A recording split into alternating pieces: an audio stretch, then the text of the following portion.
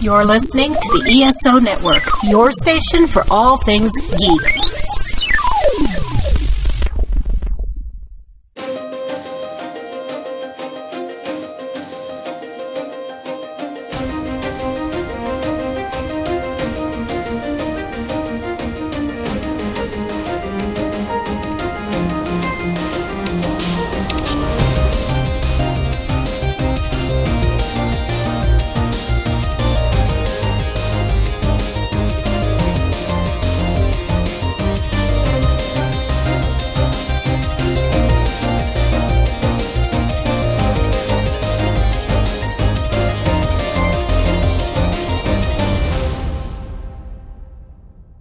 Hello and welcome to the 42 Cast, your ultimate answer for fandom, geekiness, and everything. As always, I am your host Nathan, and this time we're going to talk about another season of television with Arrow Season 6. But before we talk about that, let's meet our guests for this week. So, once again, he is your favorite video gamer. He is the guy that always has a drink in his hand, and you can't see it on Skype, but he is a Powerpuff man, and that is my buddy James. How are you doing, James? Doing pretty good, Nathan. Doing pretty good. So I don't think I've ever asked you about the Powerpuff Dude before. So why the Powerpuff Dude image for Skype? Well, it's just something that I found like a couple of years ago when they were doing the big reboot with the Powerpuff Girls. They released this thing where you could create your own Powerpuff, and I was just like, I feel like this encapsulates me so well. The only thing missing from the picture is a drink in hand. Wouldn't that be great for a Powerpuff generator, is to have the drink in hand option? So what are you drinking today, James? Oh, so usually I do have like a whiskey or a scotch, but today I picked this up at Costco a couple weeks ago, and it's a Game of Thrones Royal Reserve collection. It's called Hand of the Queen, and it's a barley wine ale. The best part of it is the description on the bottom, which says, a beer for Tyrion, a full-bodied expression of a classic rich and malty barley wine ale, brewed for those who drink and know things. And I was just like, I gotta drink that just for that right there.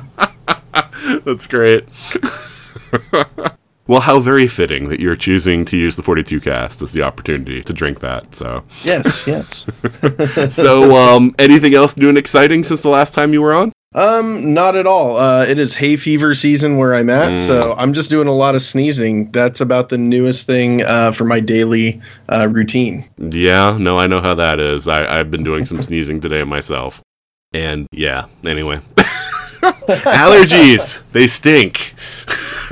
Yes, they do. All right, well, it's good to have you back on, James. Good to be back. All right, and next up, you heard her talk about The Last Jedi. She is a huge Star Wars fan, and that is my friend Ashley. How are you doing, Ashley? Hi, thank you so much for having me back. I really enjoyed chatting with you about The Last Jedi, so looking forward to talking about something a little bit different with Arrow tonight. Yeah, I know. Yes, I was really happy because it's always difficult with these TV seasons because either people aren't caught up or, they're, they only watch things sporadically. And so to find people who have seen the full season after it pretty much has gone off the air is difficult sometimes. So I was happy to find out that you had watched it as well so that you could be on. And I have to admit, I am woefully behind on some of the other DC TV shows. It's just like there's so much good content, TV, movies, everything now. It's hard to stick up. But Arrow is one of the ones that I've followed since the beginning, so I've managed to stay current with it. So curious to see what others thought about this season as well. Yeah, I am too. But Ashley, what's been going on for you since you were on to talk about The Last Jedi? Oh gosh, nothing too much. It's been kind of a busy summer so far. My husband and I just finished one home renovation project and are getting ready to start another. So it's kind of nice to take a break and have some time to talk about some geek stuff instead of like paint samples and all that fun stuff. So yeah. Yep, that's the whole reason why I run a podcast. Yes, it's nice to escape from all that other life stuff and just talk about fun geek stuff, movies, TV, and whatnot. Yep. All right, well, it's great to have you back on, Ashley. Thank you. All right, and I don't think there's anything more that can be said about the third person on this podcast. I've pretty much said it all already in a previous episode. He is, his image on Skype, though, which I think is funny, and I don't think I've ever mentioned before, is Sam the Eagle in Captain America's uniform. So that is, of course, the man you love to hate, Ryan. Ryan, how are you doing? Even if you don't love to hate me, if you hate that you love me, I'm good with that too. Okay. that's the opposite vibe of what I'm going for. Whatever. Either way, I'm living rent free in your head. So, So Ryan, is there a story behind Sam the Eagle as Captain America? Probably, but unless you want me to make something up, I don't. Okay. No, when I signed up for a Skype account way back in a previous decade or whatever, right. I needed an icon, and I thought, well, let me go find something cool. That's probably all it was too. I think it was. I'm almost positive I stole it from something else, probably for July 4th or something like that. I think it might even predate the MCU, so I'm not sure it has anything to do with the new First Avenger or anything like that. But I could be full of it. I don't know. Okay. Well, I think it's interesting because it says something about people, like what they choose to be their avatar online. Thinking back, I want to say it was something that came out probably with the last Muppets movie or the one before that, and the last one I can think of is the one where they go to prison. So might have had something to do with that. Okay. Of course, he was like a CIA agent, Sam, or something like that in that one. He had the shield. He compared shields. Oh, okay, but that's a whole other podcast if we want to do. Let's do a Muppet podcast. Yes. Maybe there'll be a Muppet podcast someday. Dibs on that one. Okay, quick question. What did you think about the Muppets revival? I think it was last year, maybe it was the year before. I felt like they were finally starting to get their legs a little too late. I'd basically given up on it, and then I think I binged the last half of it in 2 days, and I was like, oh, too bad, Right. Yeah, I was really disappointed when it was canceled because, like you, I thought it was getting better, and then towards the end, I thought it was really good, and then, it was like, oh, okay, well. If I remember correctly, didn't they change showrunners up or something like that? Maybe. In the middle of it? I can't remember. There's so much geek news all the time and all. If you're talking about a year or two ago, I can't remember. I'm just trying to keep track of whether or not Timeless is canceled or renewed right now. So, well, whatever you say right now, it could be the opposite. By the time this premieres. Right. All right. Well, it's good to have you back on, Ryan. Good to be back. All right, and so next up, it is our 5-minute controversy segment, and this week, thankfully, the internet handed me a nice and juicy one. So, Solo premiered last weekend from when we were recording this, and of course, expectations were very high for the movie, as with all Star Wars movies, and although it made a weekend take that any other movie would probably be happy with, because it was a Star Wars movie and there were certain expectations in place, it underperformed on those expectations. And in fact, everything that I'm hearing about this weekend is that it fell hard. So, I haven't seen the movie. And that's not what I'm asking. I'm not asking about how good the movie is. I wanted everyone's take, because there's so many opinions right now on why, unseen, people were choosing not to go to see this movie. Well, I think this is one of those instances where, especially coming out of The Last Jedi, which really seemed to divide the fandom community, that in a lot of ways Solo suffered for that. It had an uphill battle from the beginning. No one wants to recast Harrison Ford. They changed the director, directors, I guess, a third of the way. But see, here's the funny thing about that one. People list that as a problem. Knowing who those directors were, I was like, oh, I'm actually happy with that news. I think Ron Howard's going to do a better job. Well, I might have said that as well, except for the fact that the Russo brothers, I knew them from doing episodes of Community. Yeah, and then suddenly they're doing... Well, I know, but all the buzz coming out of the movie was that it was being played as a comedy, and so I'm glad that was changed. So, anyway. But I'm sorry for interrupting. Oh, no worries. I think it had more of an uphill battle than maybe any other one. And I think there's kind of maybe we've reached diminishing returns to a point with Star Wars. I don't know if every year, that might be a bit too much for it. Now, you haven't seen it, so I don't want to spoil anything about it, but more so even than Rogue One, even though this has Han Solo in it, it feels... I'm saying this having enjoyed it and probably going to see it a second time, but it feels the most unnecessary of any Star Wars movie I've seen so far, if that makes sense. If someone could watch everything else, every other Star Wars movie, and not this one, and they wouldn't be missing anything. Yeah, funny enough, that's exactly what a friend of mine said, was that when I asked him, how was it, he said, completely unnecessary. And I was like, well, did you enjoyable? Right, I know, but I was like, did you enjoy? He's like, oh yeah, it was fun. He's like, but it's completely unnecessary. I just thought it was funny that that's how he led, and he's not like a dyed-in-the-wool geek that, follows everything, and it was that was his reaction to it. But anyway, so James, what about you? Yeah, I mean, I think Ryan's onto something with kind of what he was saying with like the whole diminishing returns thing is since the Star Wars franchise has kind of restarted, in the last few years here, it's been the big hype. It's been all the excitement. There's all the excitement, the fact that I think later this fall, they're opening Star Wars Land down in Disneyland in California. And then I think they were predicting like spring, maybe even summer. If they get delayed in Florida, they'll be opening the park there, Disney World. So it's all of this. It's a huge saturation of Star Wars, which is, I mean, awesome if you're super into Star Wars. For the rest of the public that probably aren't super nerds about it, they're probably like another Star Wars movie. And it's interesting to me to even observe that because we get a new Marvel movie for sure once a year. We usually at this point end up with 2, maybe even 3. Yeah, they're at 3 a year now. Yeah. And nobody in terms of the general public is oversaturated about a superhero movie at this point. So it's interesting me to see that conundrum of like sci-fi kind of having this faltering area, whereas we have, something that is, superhero sci-fi kind of stuff very much flourishing easily. Well, the one thing I will say that is different though is that all the Marvel movies aren't branded with a single name. So it looks like it's a bunch of different franchises. Whereas Star Wars, they all say a Star Wars story or Star Wars right on them. So it is a little bit different in that respect. Well, and I think this was a concern as a lot of us in the nerd and geek community kind of had going when they're like, oh yeah, we're gonna do all these off-spin stories. So we're thinking we're gonna do one for Han Solo. We might do one for Boba Fett. We might do one for this other character that you kind of heard about. If you really know your lore, you'd know it. I know. It's like I'm waiting for Salacious Crumb, a Star Wars story.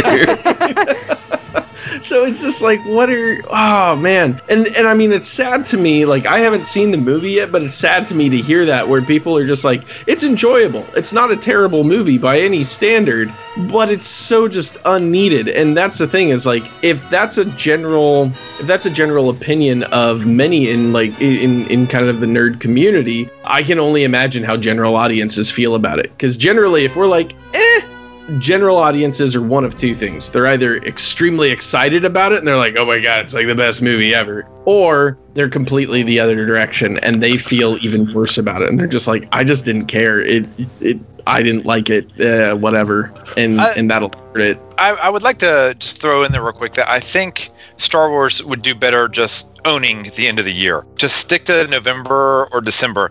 All that they're doing here is competing with Marvel and the superhero movies and themselves. Well, the weird thing about that is that originally all these Star Wars movies were supposed to be in May, and they all got pushed back, except for Solo for some reason. Because the original release dates for Episode 7 on were all in May, and they all got pushed back, and I'm still not sure why Solo wasn't pushed back to December. I mean, were they really worried about it competing against Aquaman? I don't think so.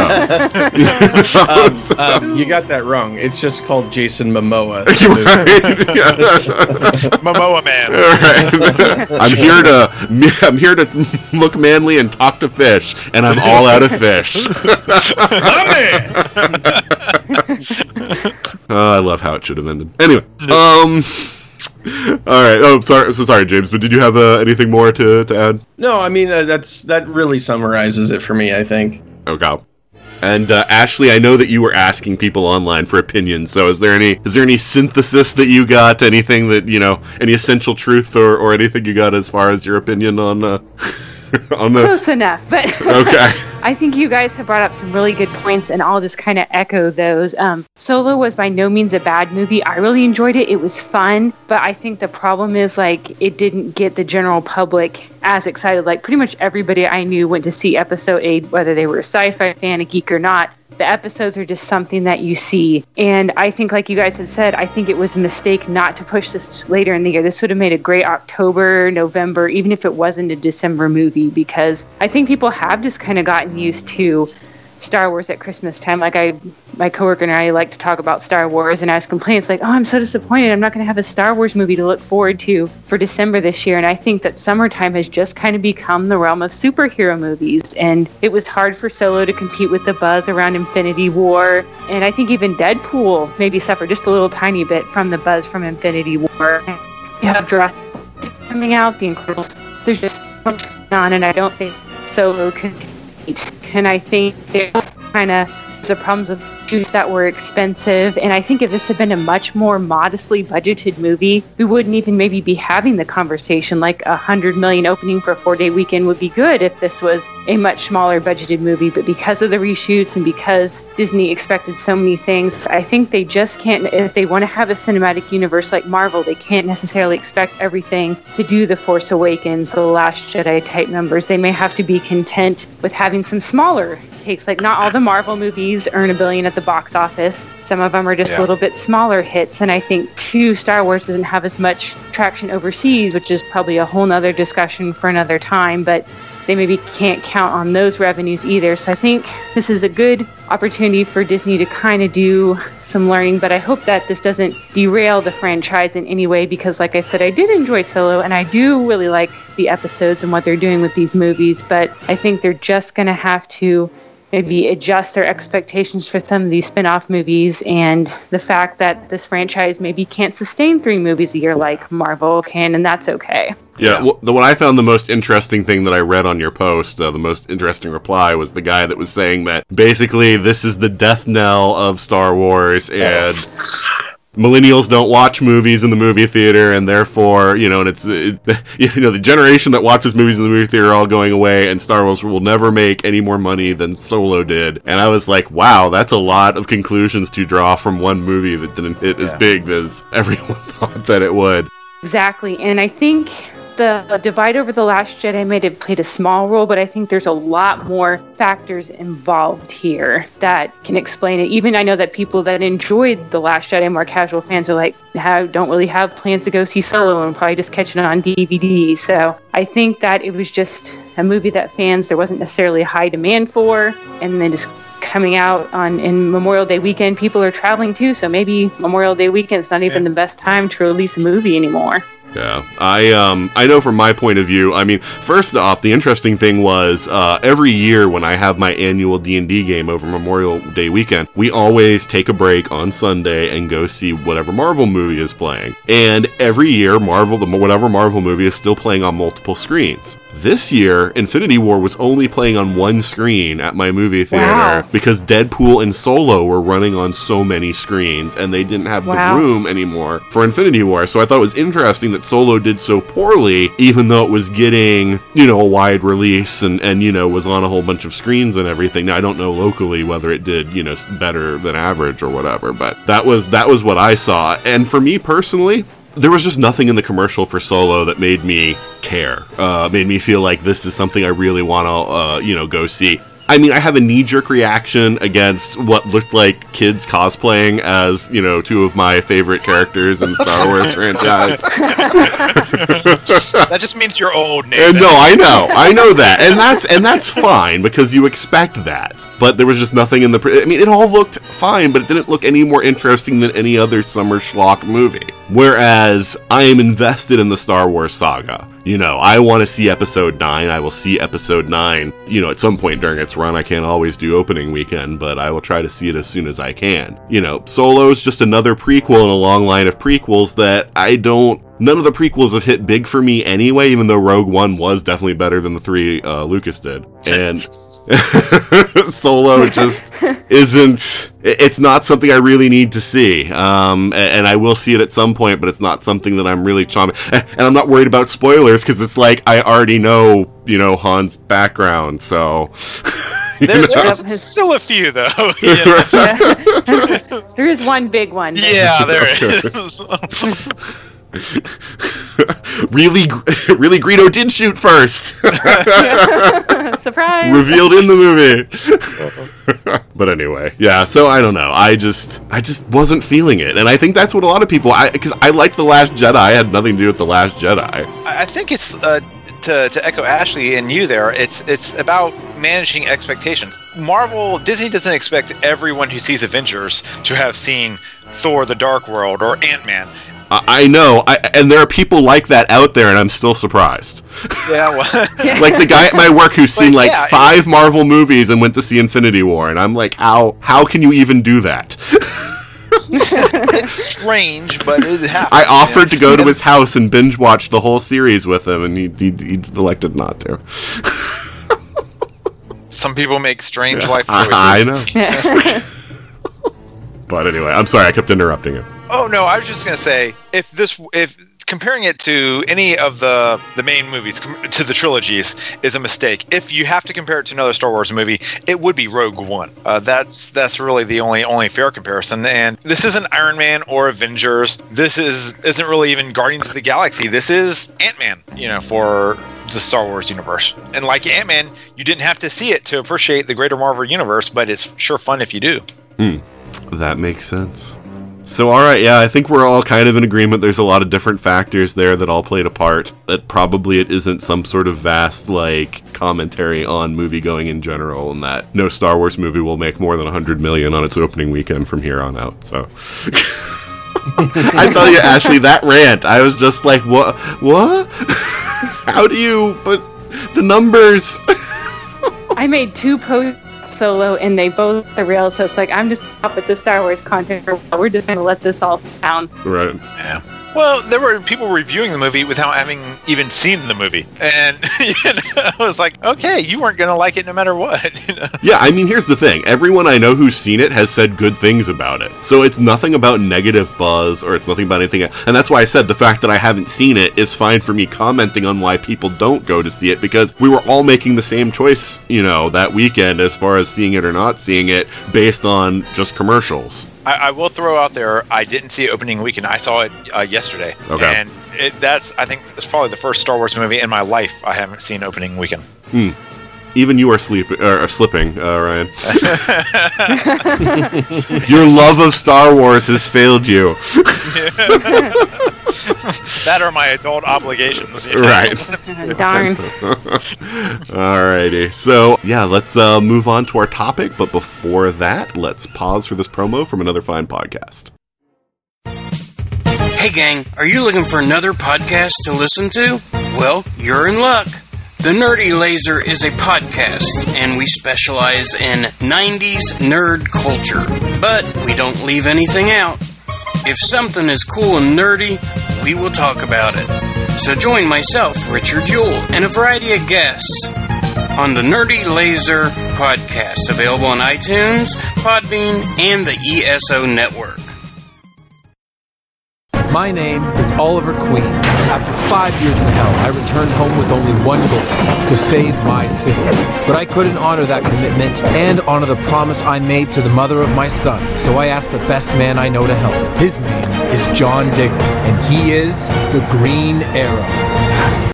And we're back. And like I talked about at the top of the show, we're talking about Arrow Season 6. Now, Ashley, you weren't around when we talked about Arrow Season 5 last year, but why don't you give it, because James, Ryan, and I have all talked about Arrow a good amount, but why don't you just give us a little bit of how you felt about the show moving into Season 6 from Season 5? Cool. Well, I kind of personally feel still that the show peaked in season 2. Like, that has remained my favorite. I think just all the factors kind of perfectly aligned, the things that were happening with the characters, the actors, the story. But season 5 is probably my second favorite. It was a little bit on shaky ground after the third and fourth seasons. Some fans weren't too happy with some of the plot things that had happened, and it's a little worried how's this going to go going forward. But I thought Prometheus was just an amazing villain. Like, it just really kicked the show up a level, and there was a lot of energy.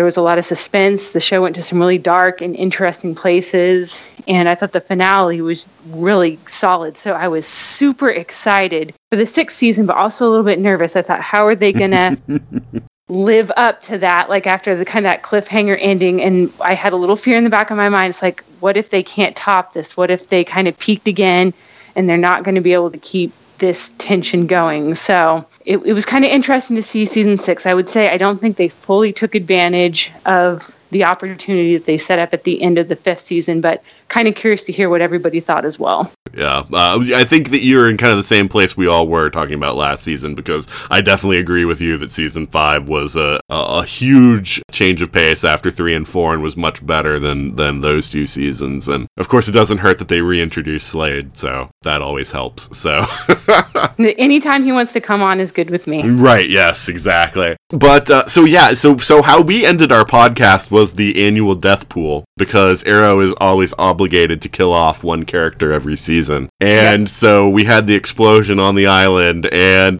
here's the funny thing. I said that, well, we know we know William's mom is going to die anyway, but they have to kill off one of the main cast members too, because otherwise we're not going to care. And that was the first thing that really threw me with this season and kind of upset me, was that they just killed off William's mom, and I was like, that's so bogus, because I couldn't care less about William's mom. And Thea in a coma was kind of bogus too. I'm like, just kill her off, because Willa Holland obviously doesn't want to do the show anymore.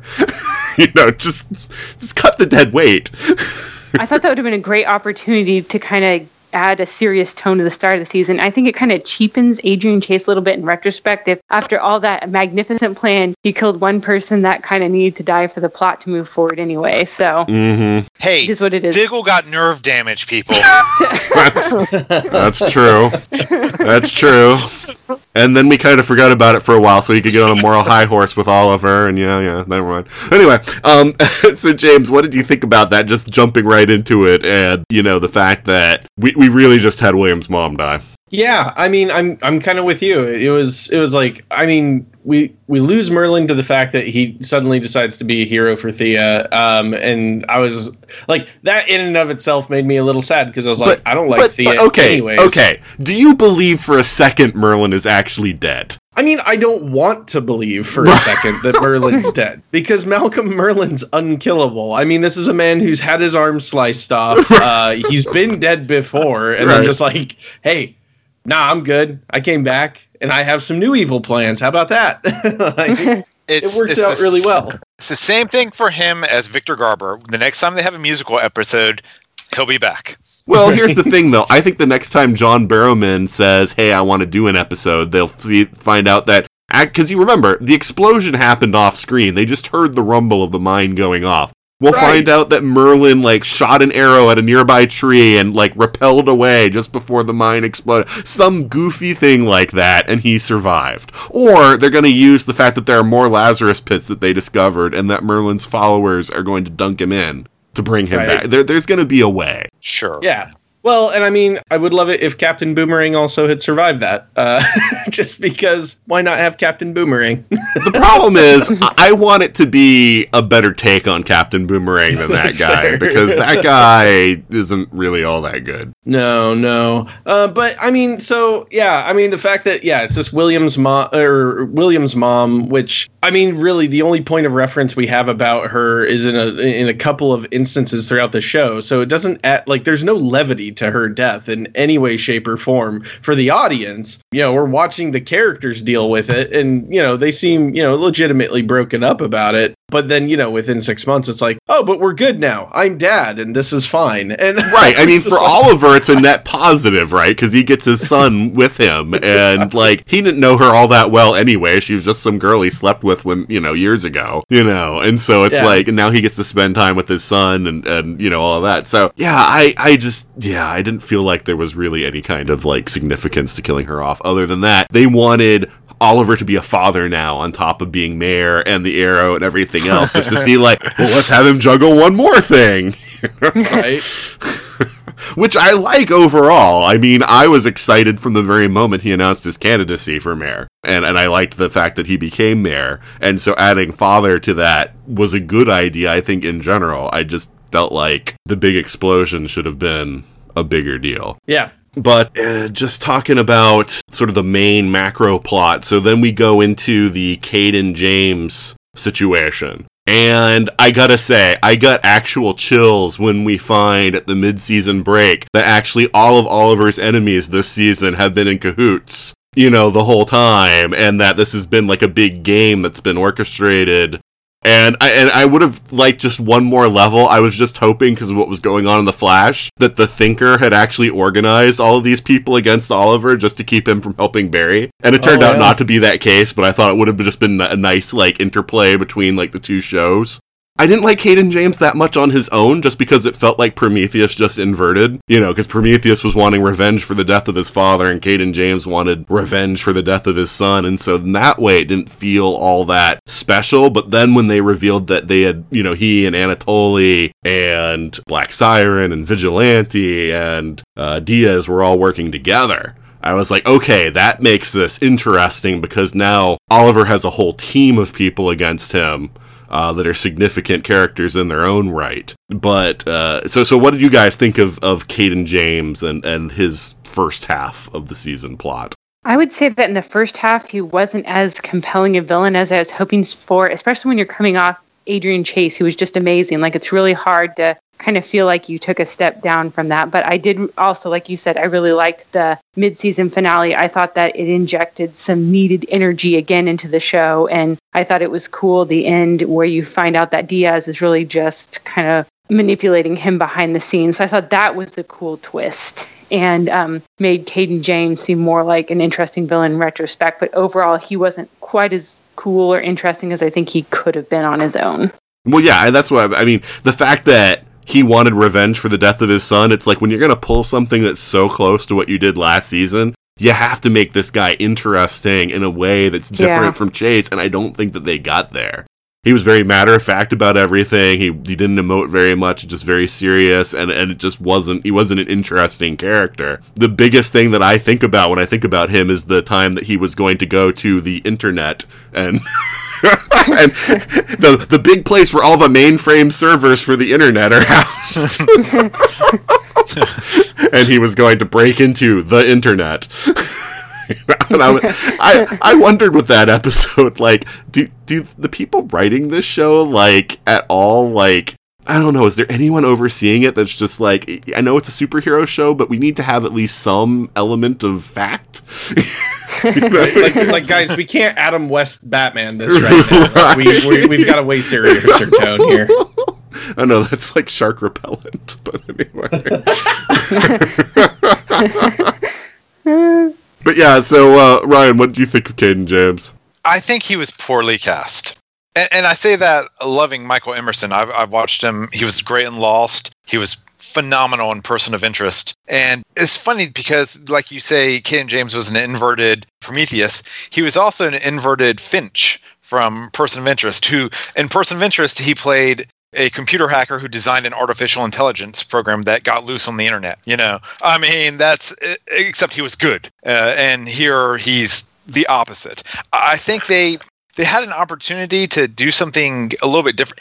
Even his inflections were the same. Mr. Queen, I mean, he called it Mr. Reese in Person of Interest. It just really bugged me. So if they had recast him, or at least played up the way he was tricked. We know that Diaz, I'm pretty sure it was Diaz, I don't know if they ever really explained, who doctored the photo to blame Oliver for his son's death. Then if they'd had a chance to delve into that more, show his conflicted state, then it might have been something. But no. Well, yeah, they tried to humanize him, either the episode where they captured him, or the episode before, I can't remember, the one where they show the flashbacks to him and getting picked up right outside of his son's ball game and all that kind of stuff, where it's that he became interesting just about the time they killed him off. Yeah. Which feels lazy on the writer's part, because we should have cared a lot more about him and then been surprised when he died. Mm-hmm. It should have at least been... Now, the surprise there was, of course, oh my gosh, just this random low-level drug dealer did this whole thing, and that was amazing. We're gonna get to that in a minute here, but okay. Yeah, the Caden James part was just, he never felt very threatening. Even the whole holding the city for ransom. Yeah, I just feel like at this point in time, one, I don't know why anyone lives in Star City. To begin with. And two, and I guess maybe this happened towards the end, but the federal government should have just come in and taken over the city, and years ago.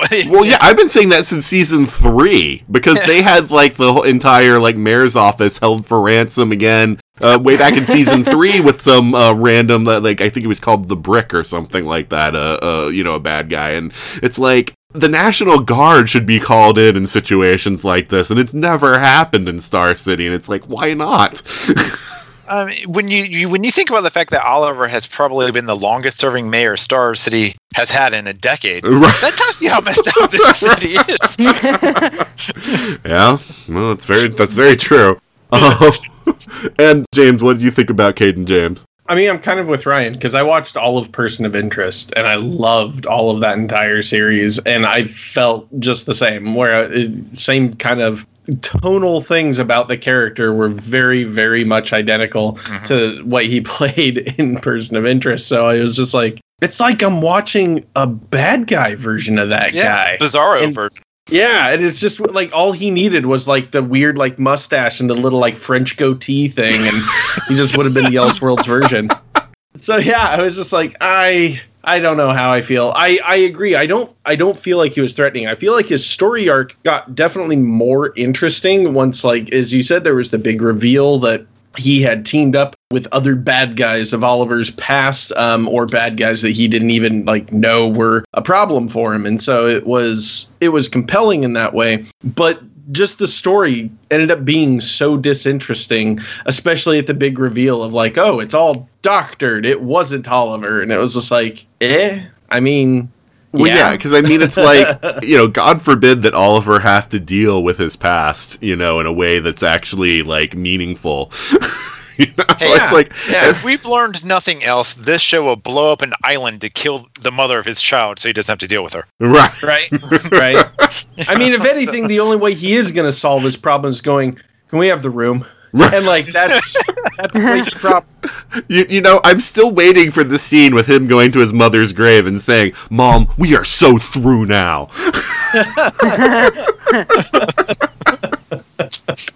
Not a very emotionally mature man, our Oliver Queen. No.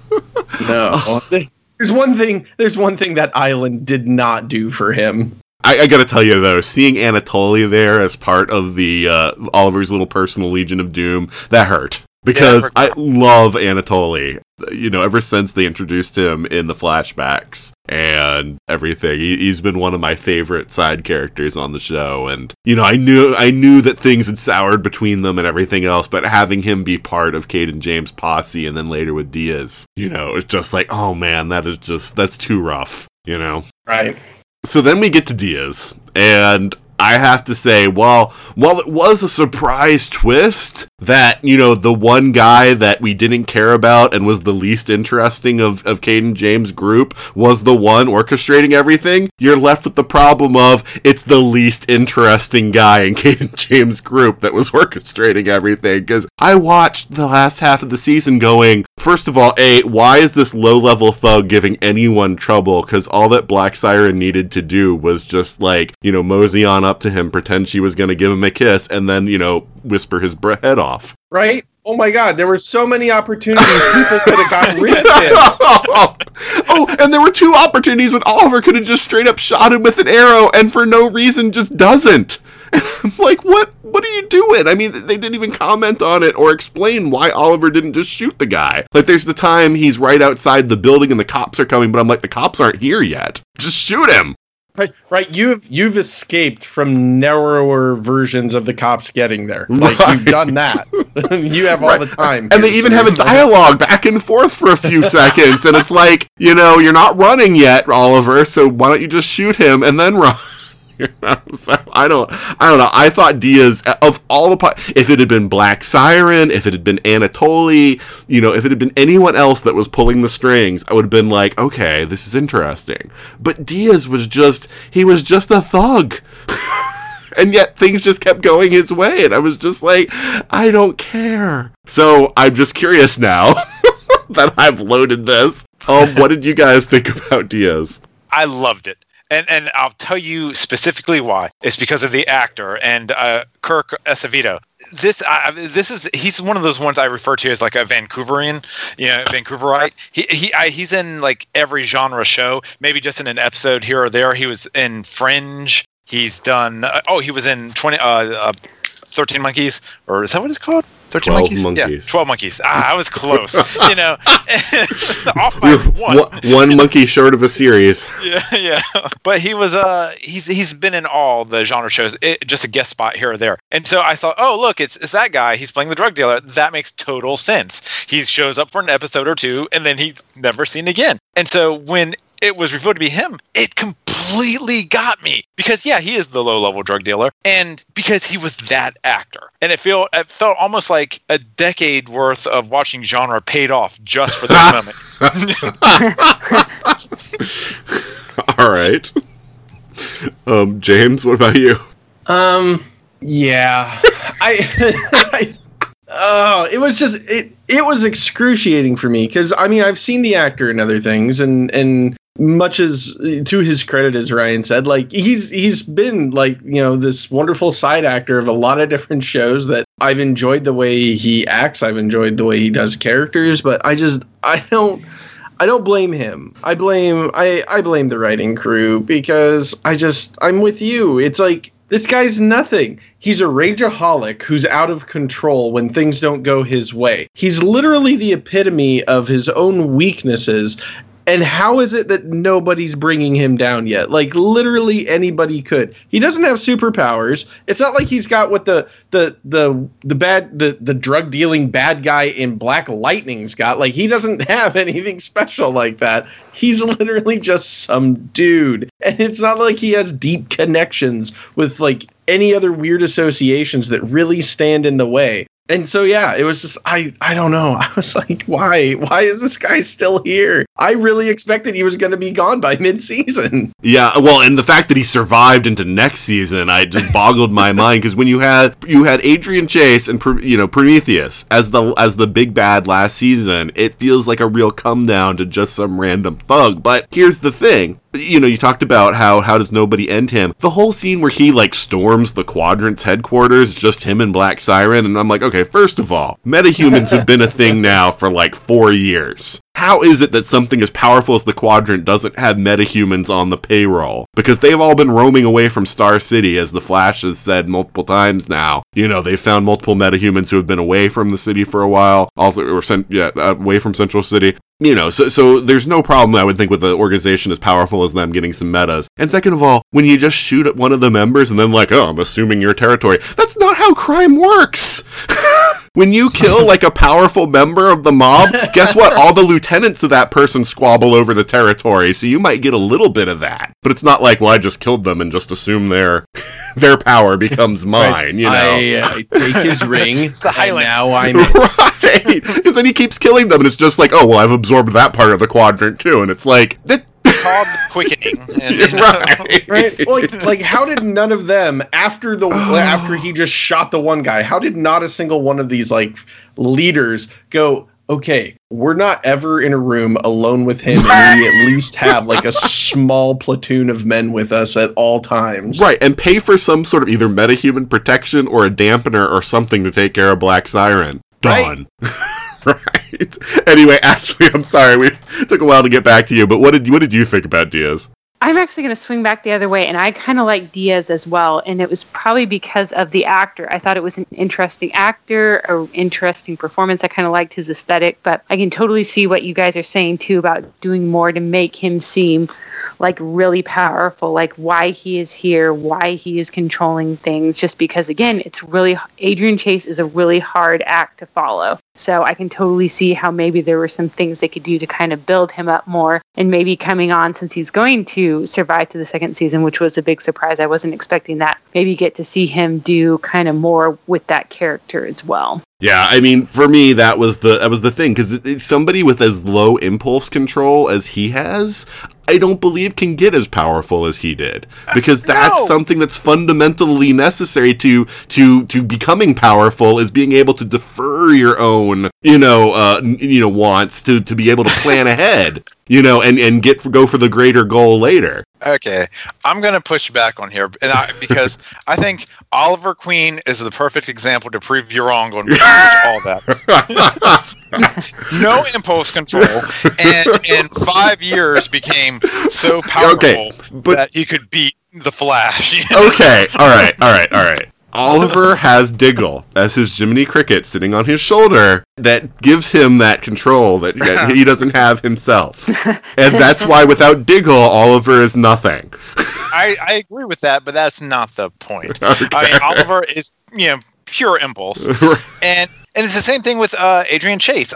In the span of 5 years, he went from a nothing to an all-powerful. I mean, you're talking about, But Adrian Chase, I mean, yeah, he had a goal. He was focused, and he was able to defer. He didn't try to kill Oliver as soon as he saw him. He was able to he had supreme impulse control. And so, so to an extent does Diaz. I mean, he's a simmering pot all the time, but he managed to break up Team Arrow, and he's come closer to destroying Oliver than he got him arrested. He got him to out himself as a Green Arrow. He got him impeached. Diaz has come closer than anyone else to actually destroying Oliver. Mm-hmm. And I might very well be that. Yeah, he channels that anger. That he's sure. It seems like he's a storm. He's a hurricane, but it manages to work for him. No, the writers did make sure it worked for him.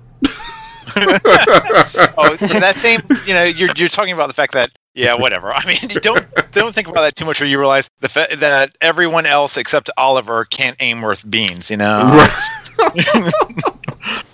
Yeah. What was it? The one episode where Diggle is coming down in a parachute, shooting with a machine gun, not even looking, and knocking everyone out. But 100 guys on the ground, none of them can hit him as he floats down to the ground.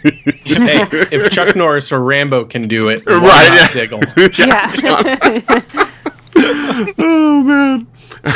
All right. Let's talk a little bit about some of the sort of subplots of the season. And going way back, the first one I want to talk about is, of course, the Slade subplot, which was one that I really, really enjoyed. But I won't talk about it too much. I'll start off with one of you guys. So, Ashley, what did you think of the Slade subplot? Slade is one of my favorite characters on Arrow, so just like anytime he wants to come back is cool with me. Mm-hmm. I really liked seeing him deal with his past. It felt like he kind of came and went too quickly. I don't know if that was always the plan, or I heard something about maybe DC wanting them to wrap it up on the show because he might appear in a movie. I could just be making that up, but it felt like he was gone almost a little too soon because he is such an interesting character, and his relationship with Oliver is kind of like Oliver's relationship with Anatoly, the whole kind of frenemy thing. So I hope that we haven't seen the last of Slade, because I think he's always interesting when he comes on the show, and I like to see the contrast between him and Oliver.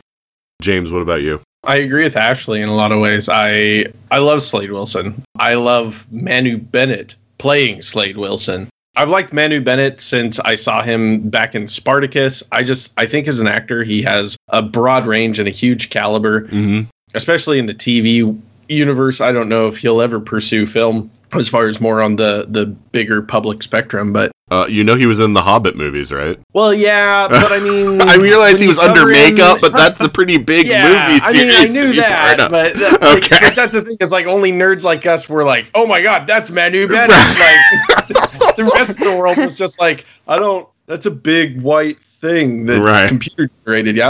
Yeah, thanks. So. But no, I think he's fantastic in the role. And I mean, there's been these little rumors that pop up where they're like, what if we did like a little like mini Splinter series of like just Deathstroke? And I'm like, yeah, do that. Please. Just That'd be do awesome. all of that. You know what? Just make a whole show of Deathstroke and then we can slowly forget about whatever it is you're trying to do with Arrow. And then you can bring it back in a big way, and it'll be great. Give us the room, kid. Yeah. And Ryan, what about you? Anyone who says that there's too much Slade is wrong and needs to leave this planet right now. I agree with Ashley and pretty much everyone here that season 2, Slade, that was just epic. The show that was the high that the show has been chasing ever since. And I think his redemptive arc is probably one of the best I've seen on TV of turning a villain because they did it right, because they showed how he went from ally to villain and back to ally again. And maybe it's credit to the actor, but it works for me, and I think it works for just about everyone, and they would be crazy to turn down any opportunity to have him. I don't think he needs to be Team Arrow, but if they want to do a mini Slade arc every season, yeah, I'm good with that. Yeah, I mean, I really like that they showed what happened after Slade got off the island up until he found out that Oliver was still alive, and showed him, like, trying so hard to keep the Mirakuru under control. And then, like, once he saw that news thing about Oliver, like, he just couldn't anymore. And, of course, it never hurts that they brought back Shadow, even as a hallucination, so... I really like Shadow. I wish they'd bring her twin back, even though that was a horrible soap opera idea. What are you talking about? Oliver never went to Hong Kong. What are you talking about? It's all a dream. It's so soap opera that she had a twin sister, but I'm like, hey, it's a way of getting that actress back, so just do it. But yeah, I love that whole thing, and I love the whole thing about his son and how, because of the way that he had been and the way he'd lived his life, how it had corrupted his relationship with his son, is what his son's belief of what, like, a man is. And, you know, Slade having to come to grips with that he made his son into a monster. And that was really good. I mean, that was really good storytelling. It was a really good character arc for Slade to go through. And I loved like you said, the whole redemption idea of Slade, and now having to try to redeem his son, being part of the issues that he was going through there. So yeah, bring back Slade as often as possible, guys. Yeah, I think making him a regular would be a mistake, only because I think that I think if they oversaturated him, then he would fall victim to bad writing eventually. But if they only use him for a few episodes a season, I think that they can always have their A game on for Slade. I would love for him to show up on Legends. Yeah, that would not be bad. No, you listening, CW? You listening, Warner Brothers? Yeah. Heck, if they want him to pop up on an episode or two of Flash, I don't care. He is a mercenary. I mean, yeah, he is a mercenary type character that could show up for a multitude of reasons. So, anyway.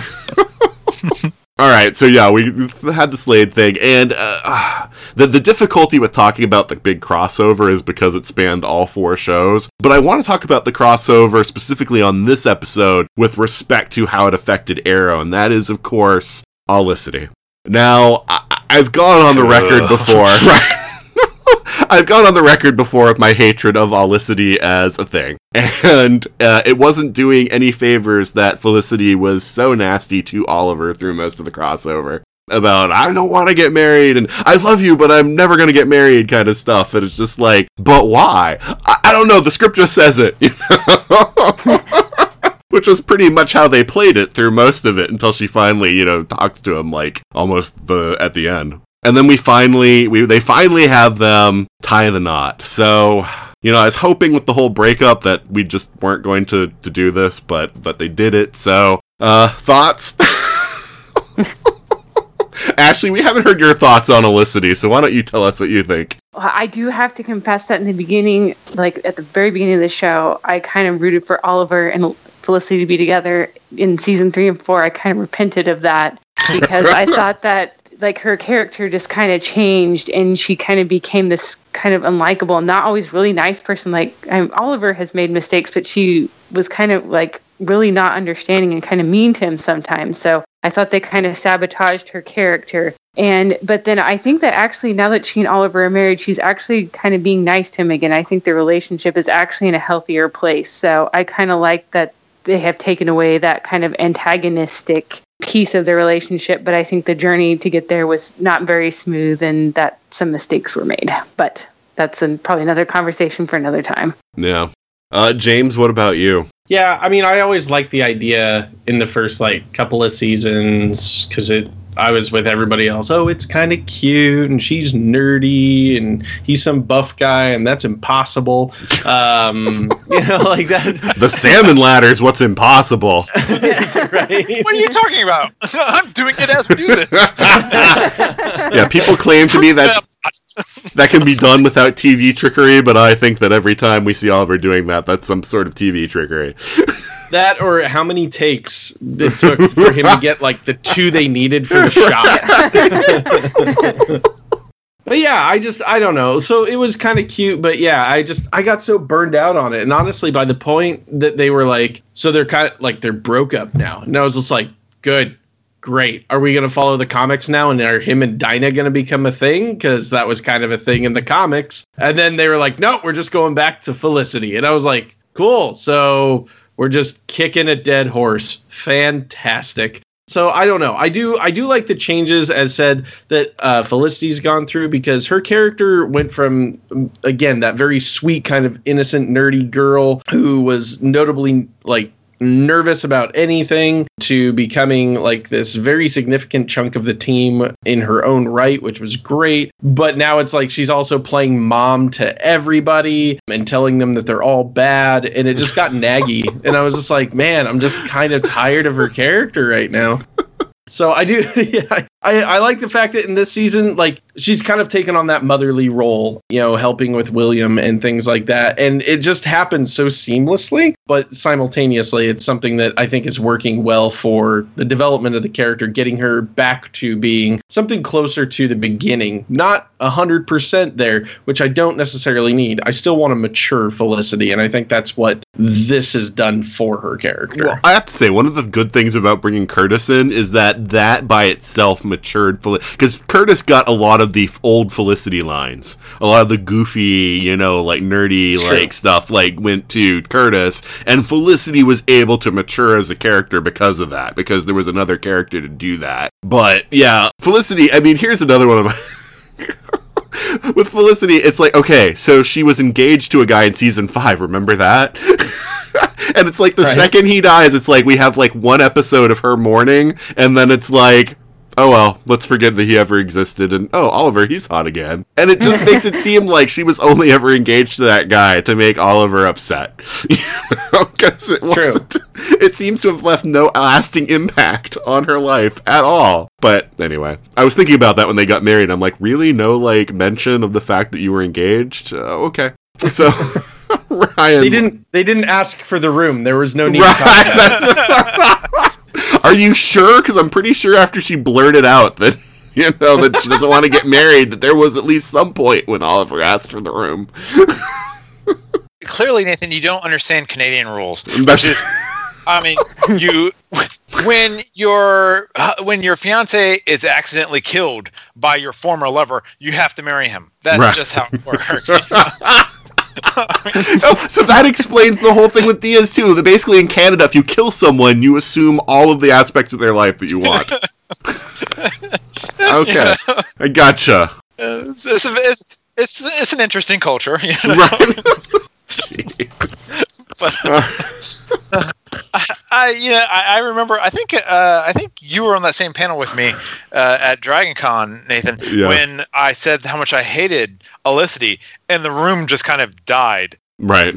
Yeah, the death looks I was getting from the crowd. Yeah, people seem to like it. I don't understand it, but people seem to like it. And maybe it is the fact that, oh, look, the nerd girl is making good, and sure, okay, that's fine.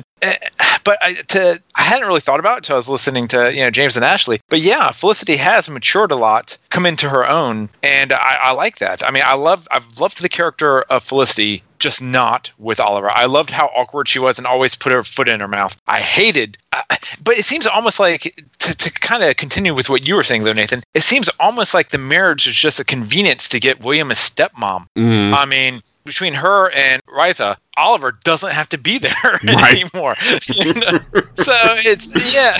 Well, I think his timing of proposing was, might be that Oliver's thinking that way too. Like, hey, William kind of needs a mom. Yeah. That's horrible. And I'll tell you, to go back in a sense to Crisis and the whole expanded universe. Again, we're dealing with a show where it's plausible that apparently that an alternative Oliver can be the Führer. Right. So anything's possible. But that being said, I've been thinking for a while that that Felicity and Oliver need to break up, and Felicity needs to move to Central City and join Team Arrow. And Team Flash, you mean? I'm sorry, Team Flash. And send Ramon to Legends or something like that. I don't know, but just keep the character, but get rid of her. Right. Yeah. Well, yeah, because Curtis can do everything that Felicity does. So they already basically have another Felicity built into Arrow. But yeah, okay. Everything that's good about Felicity that we all like has been separate from Oliver. Right. Even when she joins Helix, and we know she's wrong, we still kind of like the fact that she's just pushing his buttons. Mm. So moving on from that, we get the huge breakup of Team Arrow that actually goes throughout the season, because there's the original fracture with Renee, Curtis, and Dinah. And then it continues to just unravel as the show goes on. And I think this is just from talking with other people, this is the part that a lot of people found hard to watch. And it's why some people just gave up on watching Arrow this season. So I'm really curious to hear what you guys think about that. So, Ryan, why don't we start with you on that one? Loved it. Give me more. Yeah. Civil War Light. Right. Was great. Basically, here's my thing about Arrow at this point in time. I still watch the show. I think it's got a lot of problems, but it's come to the point where I realized I was talking to my wife about this as we were watching towards the end of the season, which, if I'm being honest, I didn't finish until 2 days ago. And she said, I don't care about Oliver anymore. It was during his trial episode, and we're like, yeah, I don't care either. I'm in it for everyone else. I love all the supporting characters, and I loved the fact that Oliver abused them. And maybe he was right, but he still went about it the wrong way and betrayed their trust. And there were real and lasting consequences to that. It wasn't just fixed in an episode or two and everyone's all, gung-ho and kumbaya. This was something that mattered, and they played it up. Yeah, I have to say with the whole breakup thing, though, that there were many times, though, when people just ended up picking a side, and it didn't matter what made more sense, they just ended up going with the side. I thought it all seemed logical. It all flowed. It all seemed mostly consistent with their internal characters and logic. No, that's probably a fair thing to say. I still think, though, that everyone getting mad at Oliver for following the nuke instead of going to help Vigilante was ridiculous, because I'm like, priorities here, people. The nuke is clearly the more important issue.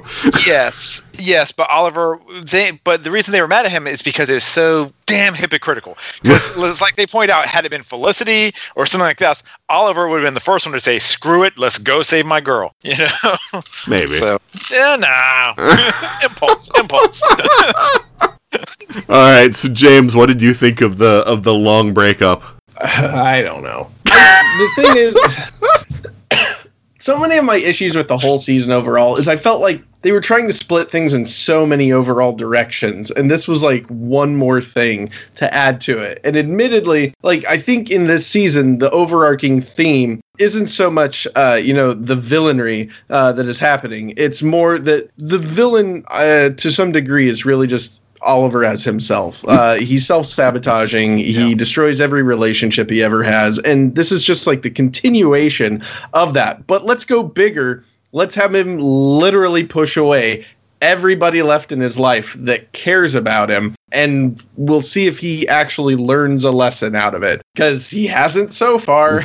So I don't know. So I thought it was a good thing in the way that they did, their reasoning, I understood that and I got it. There were definitely moments, though, I found Dinah just, I understood her grief, but everything else just seemed overly dramatic to me, where it was just I get it. You're upset. You want to kill the guys who, killed the guy that you were trying to put down and arrest not all that long ago. But suddenly it's no, but he's still good. He's okay. And it's just like, he's kind of murdered some people. I mean, Oliver's murdered probably more, but that's not the point. Don't think about it. Right? It was just like, I don't know. I get where everything wrapped for that plot line. By the end, it still didn't leave us in any really great place for that. So I don't know. Like, it was, to me, it felt a little distracting with everything else. And it felt like the one thing they were trying to write to be exciting, because the villainy part of this season didn't feel that exciting itself, and it felt like they kind of knew it wasn't really over the top, because it was yet again the same thing as it's been season after season. Bad guy enters, bad guy says, I'm taking over your city, good guys fight bad guy, take back city. Like, that's been the formula. You brought up something else, though, that I needed to mention, because, one of the other things we talked about in the season 5 episode was Vigilante's identity. And I had to say that was one of the most disappointing reveals to me, because the showrunners had said Vigilante is someone you know, it's someone you've seen before. And I'm thinking, oh my God, is it Roy? Who is it? It's like, can't be Roy, because Roy knows that Oliver is the Green Arrow, and who else can it be? And so I had all these ideas of who Vigilante could possibly be. And then to find out it's Dinah's boyfriend, who we did see technically, yes, in an earlier episode for like 5 seconds, but that isn't a big reveal that should be like shocking to our core. That was like, oh, okay, so he's connected to one of these tertiary characters, Yeah. And so to me, it all happened like, oh my God, right. My mind's exploding. Yeah, so the Vigilante reveal was another thing that I felt like kind of fell flat. Even though I felt like because he was connected with Kate and James and the rest of that group, it became interesting plot-wise, but I didn't really care when they revealed it. But Ashley, what about you? What did you think of the long breakup?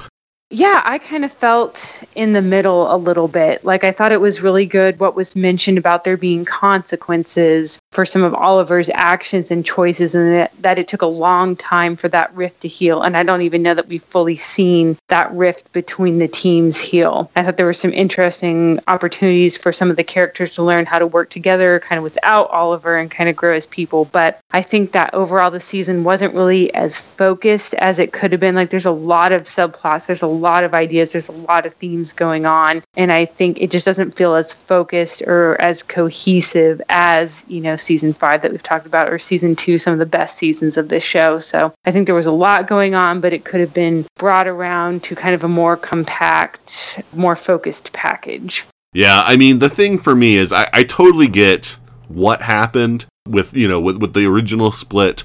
I understand why Renee agreed to turn evidence on Oliver, and I agree why, or I understand why, the once they found out they were being spied on, they weren't happy about it. The issue that I had was the Diggle break, because the Diggle break felt so out of left field, because never once had John raised the objections he raised to Oliver at that point. It wasn't like he had been questioning Oliver's decisions for a while and being like, hey man, you need to try this differently, or do, when it bothered me on that level. And then on the level that John was also the one this season who was working with a drug dealer, behind everybody's back. I'm like, you've lost the moral high ground. Yeah. And of course it degenerated into Oliver being like, at least I didn't kill my own brother and crap like that, where it was just like, you can't walk that one back, Well, Oliver's got to win. Right. But you know what I'm saying? The Diggle one felt, just because the writers wanted to force Oliver into being solo again, that one I had a problem with, and it was very uncomfortable watching that episode, because I love Diggle, and I think that Oliver is only successful because of Diggle. I feel like he's such an essential element to Team Arrow, that it was I don't know. I just didn't see that happening between the two of them. But that's exactly why it made sense, because Oliver's success is so much on Diggle's shoulders, and Oliver's been taking, frankly, advantage of him for 5 years. And so it's not enough to say, hey, when I retire, you can have the jersey, but to say, hey, give me the jersey back and I'm going to retire again, but not really. I mean, he he treated Diggle like a child. Well, but at the same time, though, even Diggle said the whole thing with the Arrow identity wasn't the issue. Because because Diggle was like, yeah, I mean, it's not about the costume. It's not about being Arrow. It's not, but it is, I mean. And then he started saying, like, it's about you driving the rest of the team away and everything else. And I'm like, you were right there, Diggle. You didn't do anything about, it was like when Oliver said, hey, we need to watch these guys and see who's, doing this. You didn't have a problem with that. So anyway, I just had an issue, with that one. But, oh well. Hopefully it'll propel John to more interesting places next season. Well, and I mean, the fact of the matter with him wanting to, like, take over the hood and, like, I want to be the Green Lantern. I mean, we did make the notion. I think you had a Freudian slip there. The Green Arrow, sorry. I'm stuck in that world. But the fact that he was just, like, really adamant about it, and then he starts doing hypocritical things, just showed his dedication to really wanting to take the role from Oliver. Like, he just wanted to imitate him so much. Oh, poor Oliver. I actually do like Oliver quite a bit. He's just not very emotionally mature. Like, every time there's an episode of Supergirl where she just ends up being, like, obstinate for no reason and wants to control what everybody's doing, I'm like, and the part of Supergirl is played by Oliver Queen today. Well, I mean, Oliver is the guy who's, like, your best friend that you love socially hanging out with, but you don't ask him to watch your pets while you're out of town. Or you will come home to them dead. Yeah, well, I mean, Oliver's problem is that he wants to control everybody. That's always been Oliver's problem, is that everyone has to do things his way. It was the reason he and Laurel butted heads when she started trying to be a superhero.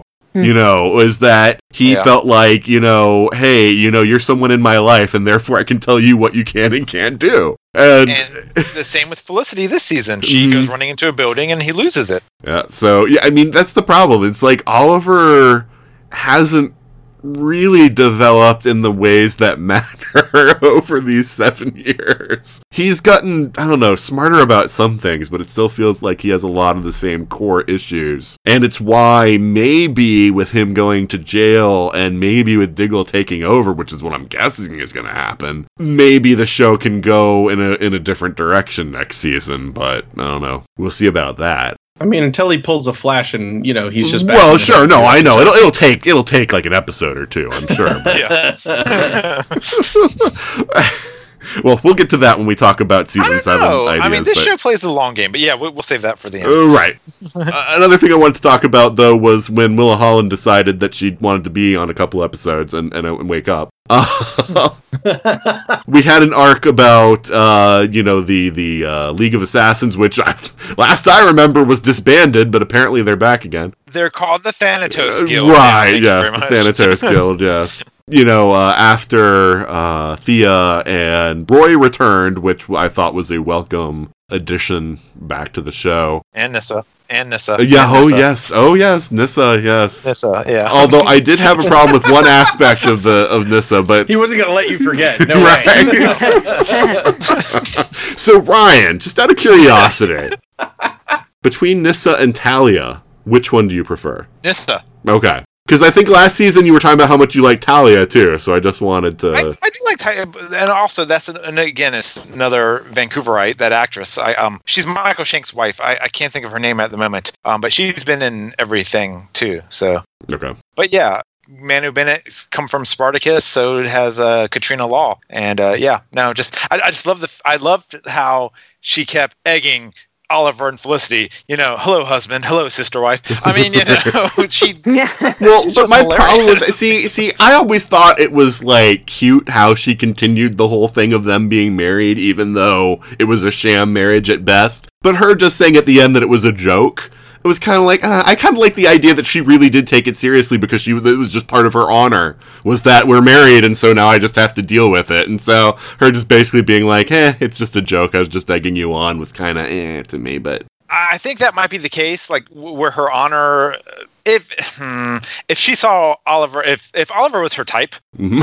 And romantically, right. Then maybe, yeah, but no, I mean, she was never, even if honor dictated it, she was never going to pursue any sort of real relationship with him. Right, but I mean, that doesn't, but I mean, most of Western civilization history has been about people who have been technically married, but they don't necessarily have romantic entanglements, So, I mean, it can be very much in the idea of we're both, powerful people, and, we're married on paper, and I'll respect that, but we're not. Well, maybe with the League of the Assassins, I mean, where's that documentation? Well, that's true. No, that's true. That's true.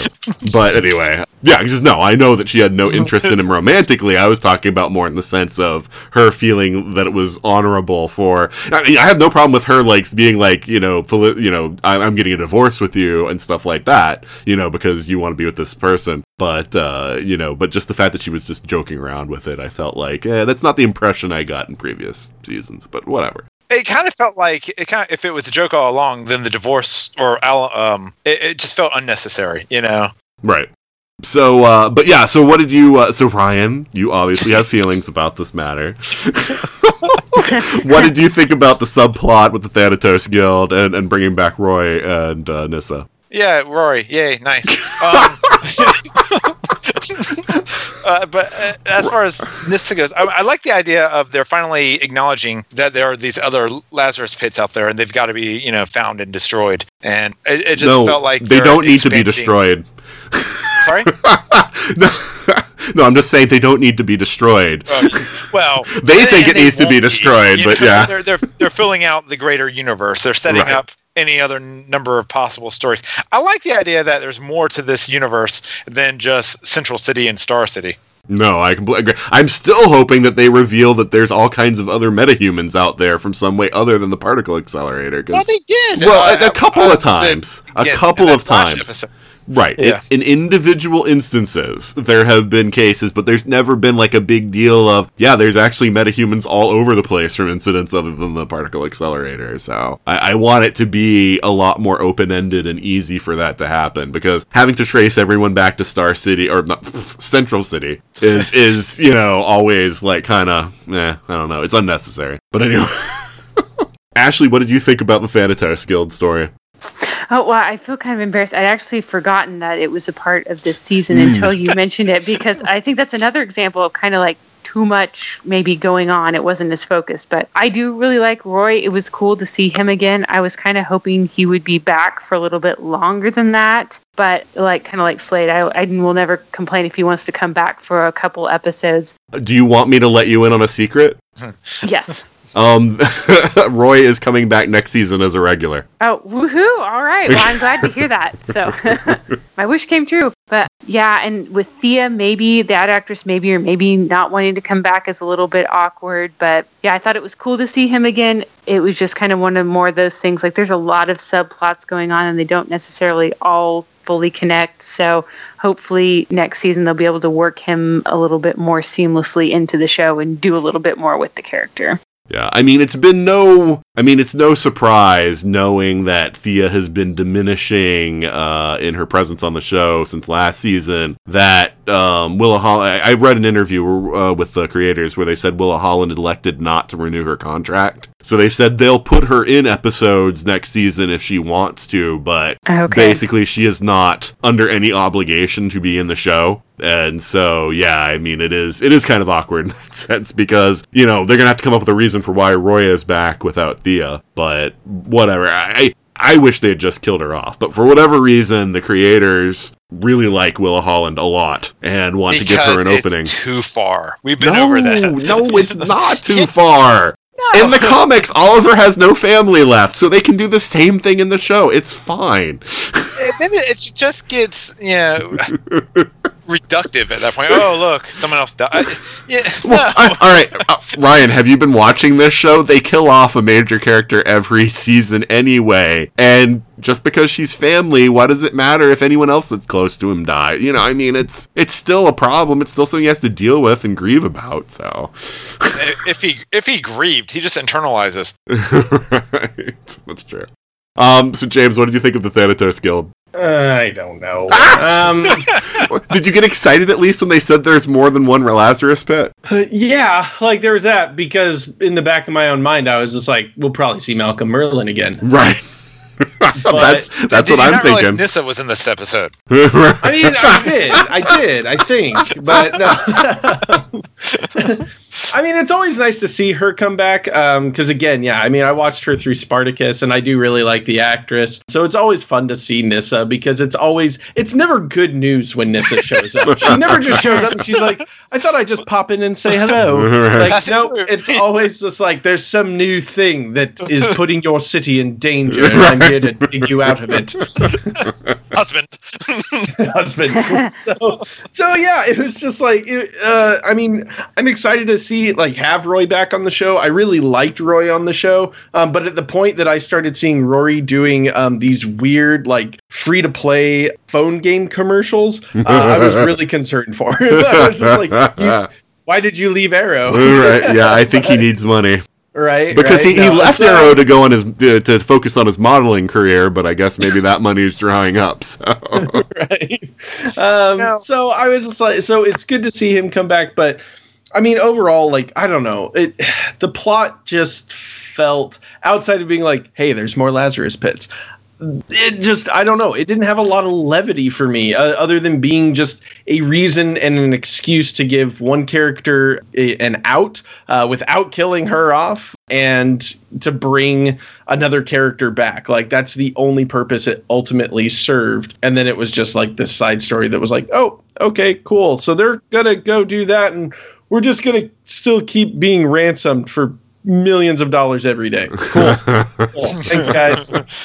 I think that episode was them trying to lay the seeds for season 7 instead of doing it right at the end of season 6. I think that's what that is. I think that they were, because usually what happens in these Berlanti shows is that they decide suddenly 2 episodes before the end of the season, oh yeah, we're gonna have another season, so we better put in some threads for that. And with this one, I think they're backing up a little more and laying that groundwork. So we'll see. But I think that the whole Lazarus Pit thing may be a bigger issue in the next season, and they just wanted to set it up. I hope so. I really do. And then we have the trial of Oliver Queen, which kind of dominated, the whole lead up to it, and then the actual trial itself kind of dominated the whole season. So, what did you guys think about first Oliver being on trial and the back and forth of the him being outed and then maybe not outed, and then Tommy Merlyn shows up maybe, but not really. All right, I'm just going to say one thing because it's such a pet peeve for me. When I saw the previews of Tommy, I was like, oh my god, they're finally doing it. That they're going to reveal that he was dunked in the Lazarus Pit and something's going on, where, he's not going to be quite right, because that's why Malcolm kept warning them about dunking Thea, was that, he had seen it already happen with his son. Now, of course, they chose not to go that route, and we have the human target again. My only issue with that episode is that they shouldn't have shown Diggle rescuing a guy at the beginning of the episode and then do the Tommy Merlyn thing. Because as soon as I saw Diggle rescuing the guy, I was like, oh crap, it's not really going to be Tommy. Because, they'd already shown Tommy in the commercials and the previews. It's like, it's going to be the human target. And guess who it was? It was the human target. And that pissed me off so much. Because I'm like, if they just hadn't shown the Diggle, rescuing somebody and just had it as a reveal, it would have been shocking. But instead, I was just like, okay, I know how this episode's going to go now. But, right. So, James, what did you think of the whole, the whole lead up to the trial and the trial itself? I know that's pretty much been the start of all my responses. Right, yes. So, I mean, my issue with the trial is, it was big news towards the beginning, in the beginning of the season, and it was just Oliver Queen. And then I don't know, it felt like it, happily got, it was a big deal. People were in his face. He was dealing with the FBI director, and she was just very I'm gonna bring you down, and going after everybody. And it was intense in what it was and how it was always something preventing him from being the Arrow. And then suddenly, who cares? That was my issue, where suddenly that plot point that was such a big deal dropped off. Oliver's still going out as the Hood, even though they're looking for the Green Arrow, apparently, all the time. And they're looking for evidence to connect him with the Green Arrow, so anytime he's gone, it's suspicious. Yeah, the Green Arrow showed up as soon as Oliver ran out of that meeting, just shy, I've got a shirt that I wear that says, I'm not saying I'm Batman. I'm just saying you never see me and Batman in the same room. Oliver Queen might as well wear that shirt, except replace Batman with Green Arrow. The one cute thing I felt that they did, though, was to have Oliver, say, maybe Bruce Wayne is the Arrow. I was like, that's cute. Right. Nobody ever sees Bruce Wayne and the Arrow in the same place. It's true. It's true. But yeah, it was just, I don't know. I felt like they had set it up for something really, really cool. And then it dropped off. And then we get right towards the end of the season. And then it's just oh yeah, you remember when he was under indictment? Yeah, we're actually going to do a jury trial now. And it was oh, okay. Yeah, it went from 0 to 100, then back to 0, then back to 100 again pretty quickly. Ryan, what about you? Well, I kind of think that just showed how powerful Diaz was when he said, I'm thinking of moving up your trial, and then bam, Oliver's in court. That made you realize just everywhere this guy had reach, and nothing in the city was beyond his control. Yep. I think, they built it up in the beginning and then they dropped it off, but there are two things about that. One is I think it served well, again, just to show how Diaz controlled everything. But also, I think this is a fundamental problem of this entire show, and we've hit on this before with Civil War and everything else. The seasons are too long for Arrow. This show just needs to be 12 episodes long tops. The feel of it, it goes for that kind of crime, dark Batman-esque, almost like one of the Marvel Netflix shows. And I just feel like its format would be better suited to a shorter season, so that you could do that build up to that trial, and every episode builds up a little bit more, and you just, by the time you get to it, you realize, oh my gosh, I'm watching a genre show, but I'm riveted on the edge of my seat to a legal drama. And they lost that thread. I don't know. Every time people say that it needs to be 12 episodes, I look back at season 2 and say, that was fine at 22 or 23. I think and it's a you false. Had 3, 4, 5. That's the thing. I feel like it's it's fair to call out the writing. I think that they're not handling it properly anymore, but I don't think it's. Good writing should be able to handle any length of show. It's the fact that the writing isn't handling the length is the problem.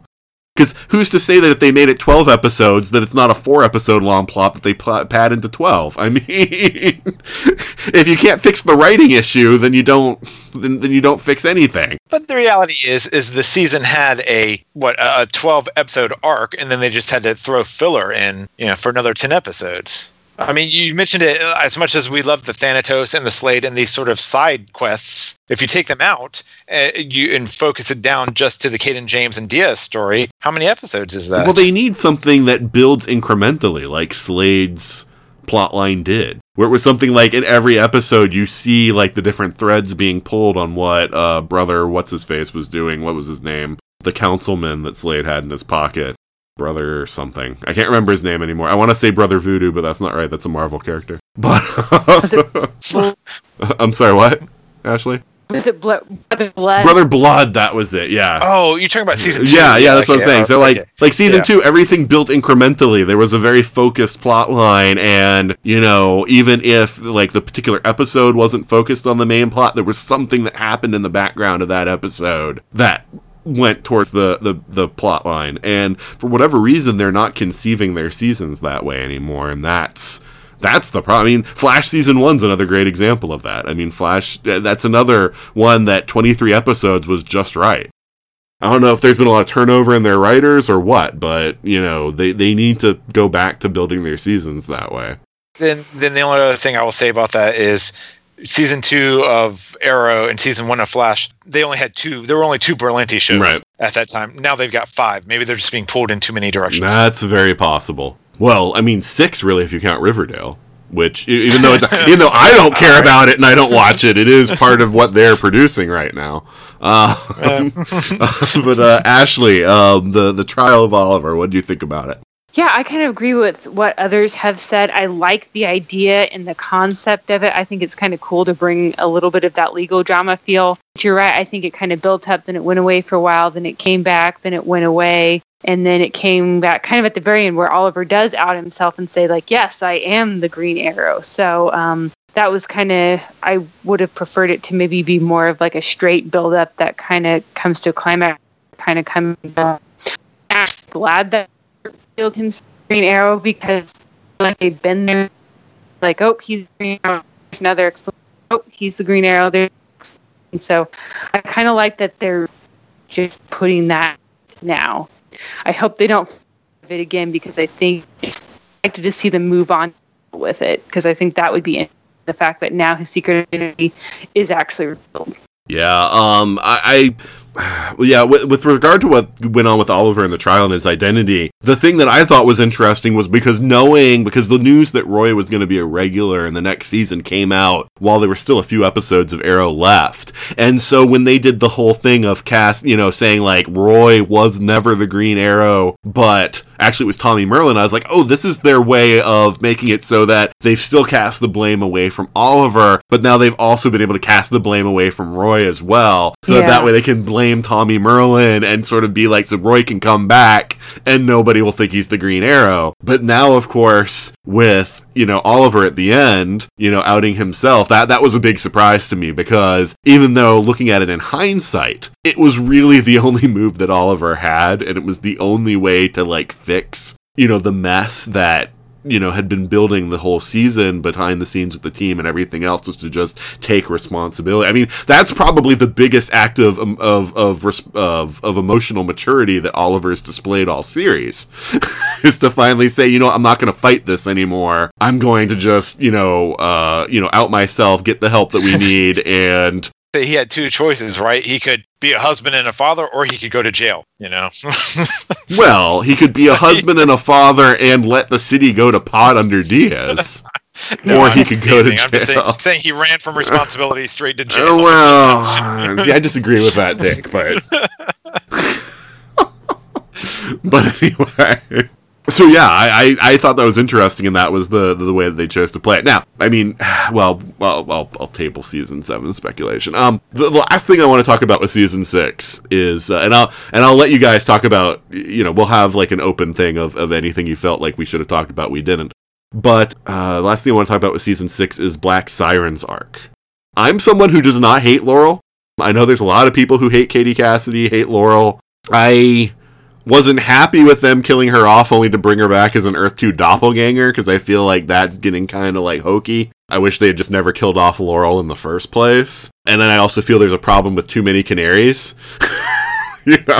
Which is why I thought Dinah might be the one who dies this season. Because I'm like, well, if they brought Laurel back, they're probably not going to kill her off right away. So maybe Dinah dies, especially since she has no personality. Yeah. But, so that was kind of surprising what ended up happening with that arc. So, Ashley, let's start with you. What did you think of the Black Siren arc? It was interesting. At the beginning of the show, I wasn't the biggest fan of Laurel, but she really grew on me as the show went on. And then she actually got a chance to be a superhero and become a member of the team. And they kind of moved beyond like her and Oliver's past relationship drama and like kind of actually let her get into being a character. And then they killed her off. So I was really sad about that. But so I was kind of excited to see kind of a villainous version of Laurel. And so I thought she was kind of cool. But even though it is kind of confusing to have two people with kind of basically the same power, like you said, who are both canaries. But it was cool to see her back. And I guess she's kind of not evil now, maybe. So it will be really interesting to see how they kind of work her back into the show. So I think I'm kind of like you. I would have preferred that they maybe not have killed Laurel and just kind of let her grow and continue to become a member of the team. But it is good to see her back. And I think maybe we'll get this new evil Laurel will become less evil over time and may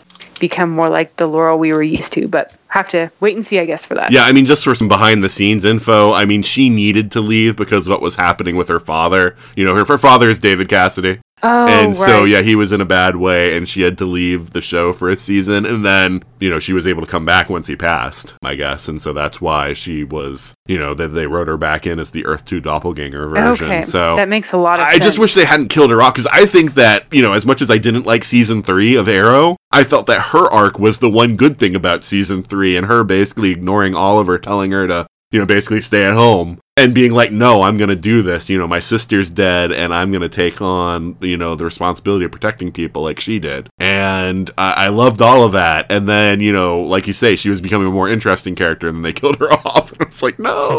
I know, she was, really coming into her own, and, I was really rooting for it, and it was cool to see her as a main character and kind of form a friendship with Oliver, again, kind of putting aside some of that past relationship drama, but then was kind of saying oh wait, now she's gone. So, and I feel sorry for poor Quentin. He's just had the worst life ever. But well, it's not a problem for him anymore.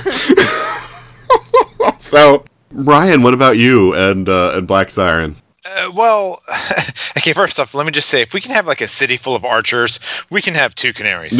That's not a problem. That's true, but but when she was first introduced in Flash, brought over by Zoom, and then her arc through Arrow, I've gone from thinking of her as from evil to she's more of I don't know, chaotic neutral. Or yeah, she's very opportunistic and a survivor. Yeah, exactly. She's about herself. And I think exposure to Quentin, to her father, to the other Laurel has pushed her in the right direction, but I think she's crossed lines that she can't necessarily come back from, or at least not easily. But then again, maybe not. I mean, we're talking about the mass murderer that is Oliver Queen.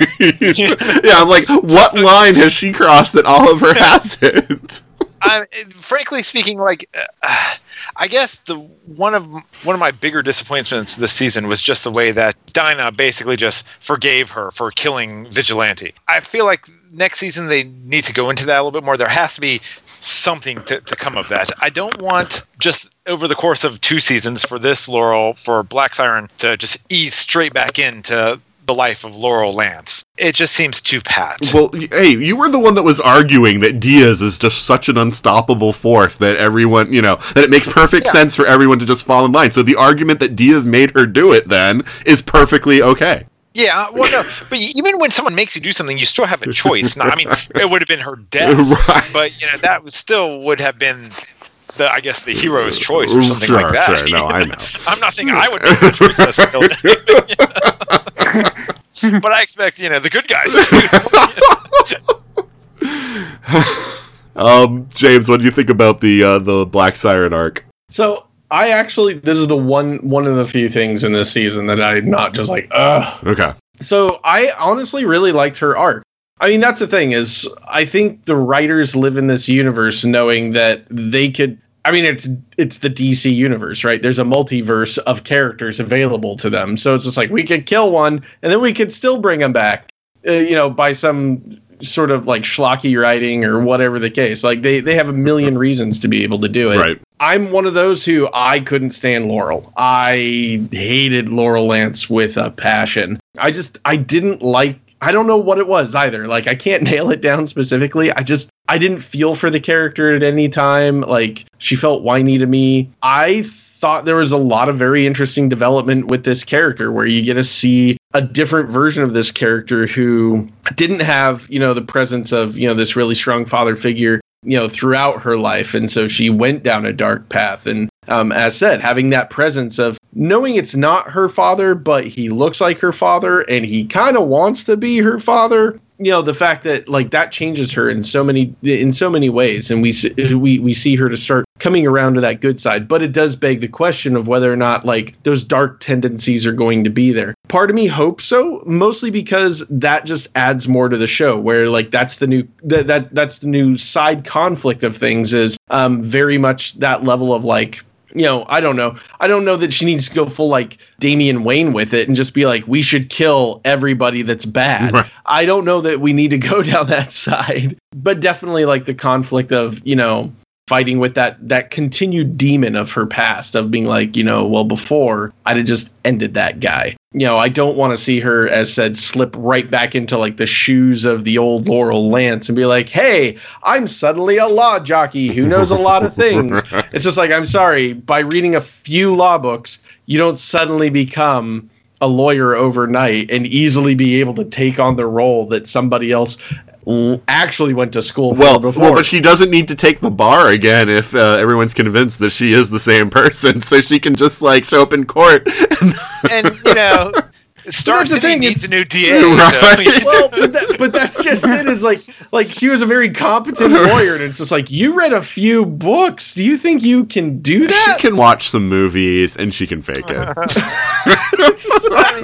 As long as you know object, what more do you need? Yeah, as long as she doesn't watch the wrong movies and then just keep going, you can't handle the truth. She binge watched Night Court for, a few days. This episode's dedicated to Harry. Yeah, I was really happy with what they did with Black Siren in this season. I said in the last episode that if they wanted her to have a redemption arc, then the death of Quentin was probably going to be how to kick it off. And I think that that's the direction they're probably going next season because, the one time that she's ever showed remorse in season 5 for anything that she did was when Chase had her kidnap Quentin. And I was like, there's something there. And of course, in this season, we find out he was murdered when she was like 13 or 14 or something, and on her Earth. And so she actually cares about, her father and misses her father and wished that she had a better relationship with her, that she still had a relationship with her father, that he was still around for her. So I loved all of that. They were acting their brains off, Katie Cassidy and Paul Blackthorne, with the relationship between the two of them. I liked how it wasn't super easy, that like all that Quentin had to do was be like, hey baby, I can be your new dad that's kind of like your old dad, and it's just like, oh, okay, that it was actually like some real difficulties where she was still thinking about cutting town, and that she wasn't sure that she could really trust him, and all of that dynamic that was going in there. But the fact that he loved her and that he wanted her to be part of his life was so well conveyed. And even though I had the feeling that it was coming when they actually killed Quentin off, it was powerful. I mean, it was upsetting to me because he's such a fixture of the show. And even though he's had his ups and downs, looking at you, season 3. Season 4 wasn't much better. Well, for him it was better, though. For him it was better. But yeah, he's always been like a stand-up guy. I mean, except for season 3, he's always been a stand-up guy, and he's always been someone that they can depend on. And while I get that the way the show has been going, there's been less of a role for him. It's just, and it is the way to catapult. We talk about fridging female characters, but this is definitely a case where they killed him off to propel her story forward, I think. And so, I'm sorry to see him go, but I think that we will start to see her, have a redemption arc of some kind. But like you guys have been saying, I don't want it to be easy, because she has done a lot of horrible things, and it shouldn't just be like, oh, you're good now. All right. You join the team. And, I think it speaks a little to where they're taking it, that at least for me, when she blew Diaz off the roof, there was still a 2% of my brain going, she did that to save him. She's still working for him. This is still some part of a plan. I don't think so, because I think that, her reactions towards him were like the reactions of an abused woman who feels like she has to obey this guy, but does not like him in the least. And so I think that she really did use that opportunity that was given to her to basically be like, hey, you know what? I don't have to listen to this guy. I've got a superpower, Yeah, but he was beaten. Oliver had arrow drawn. He had nowhere to run. It just seems like she gave him a chance. Maybe. I don't know. I think that she tried to kill him. This is what was going on there. But maybe you're right about that. But I think it will be interesting to see how her arc continues in the next season and what they do with that. But yeah, and I did like that she got a chance to meet Sarah at the end. I thought that was a nice use of a very minor crossover kind of thing. And I'm hoping that maybe even Sarah might be in the first episode of the next season to show that maybe she's had a little bit of a relationship with this new Laurel too, and maybe that will help in her arc, but I guess we'll see. Well, if Sarah does stick around for a few episodes, even if she so much as stubs her toe, she needs to stay out of that hospital. Lances should stay out of that hospital. Yeah. Bad news. And away from that doctor. So I tried to condense the season as much as possible into just like a few points. Do you guys feel like there's anything that we should have talked about that we didn't?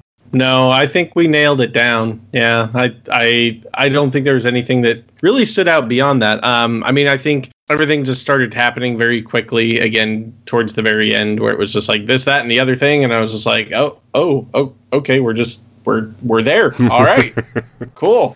Well, they didn't kill off Diaz, which was the most important part. Right.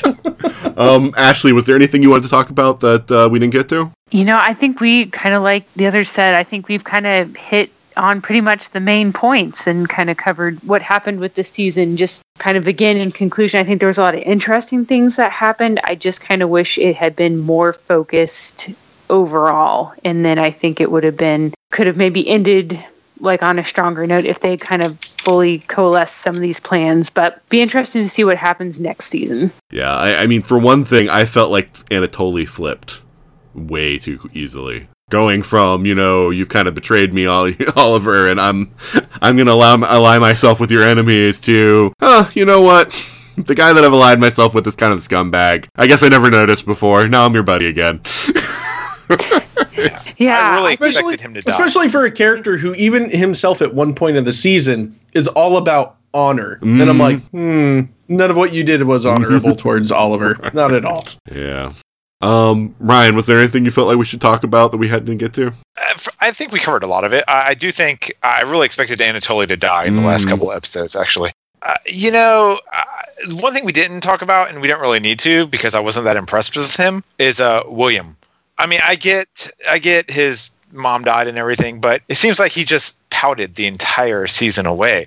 I look at William, and then I look at Renee's daughter, and Renee's daughter is awesome. Right. And, I loved her, But William, I was like, send him to boarding school or something, Yeah. I think they really just wanted Oliver to have the presence of the son so that they could have the agonizing about, can I leave my son without a dad? And, all that kind of stuff that came up several times during the season. And I did like that as one thing that Diggle brought up that I thought was completely fair is, you never ask about how, my son's going to fare if anything happens to me out there. It's like, it's all about, William, I got to keep William safe. And it's like, to which Oliver replies, I thought you had a dog. Damn it, Barry!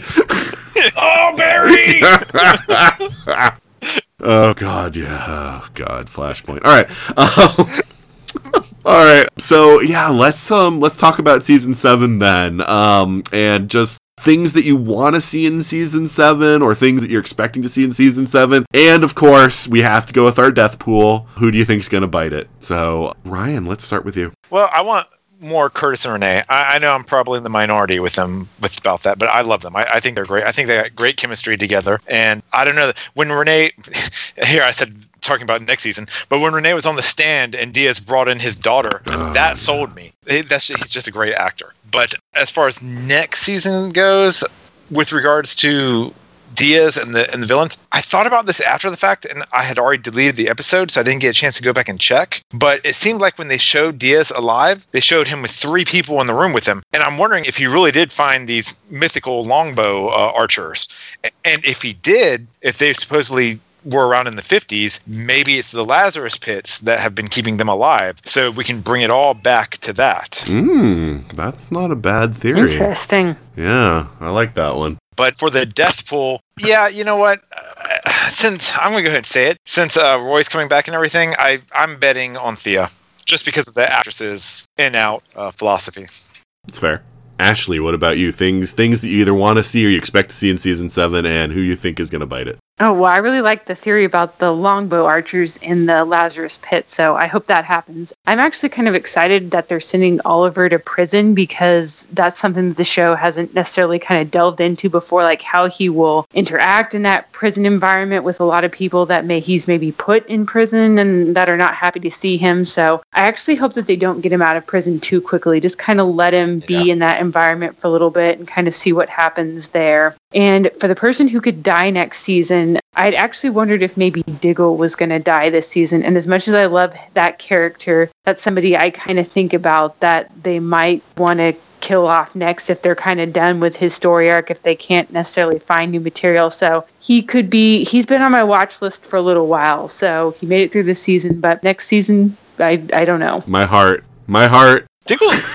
I know. I love Diggs. He's so awesome, but I just worry about him. He's been on for a long time. Yeah, he's always near the top of the list. Yeah, they always like to kill a big person off. So hopefully season 7's not his time, but could be. Well, I guess they've had a good run of 2 people of color on the show at the same time. So, awful as that is to say, at least it's not Agents of S.H.I.E.L.D., where it's like, oh, another person of color showed up. I guess we have to kill this one off. Oh. All right. James, season 7 thoughts, and who do you think's going to die? So I think season 7 is going to take place 5 years after Oliver Queen has served a tormentuous prison sentence. And then it's going to be a bunch of flashback scenes all over again. Because they only said this season. They said only this season specifically. They were like, next season, no flashback scenes. That's what they had said. They lived up to it. So now they could go back to it if they want. I think it'll be interesting to see how prison changes the character of Oliver, if we see a different kind of maturity out of him, or whether or not he kind of goes back to like the Leanne Yu mental state where he's just like, no, I just shoot everybody in the chest with arrows now. In which case, like, that's not all bad.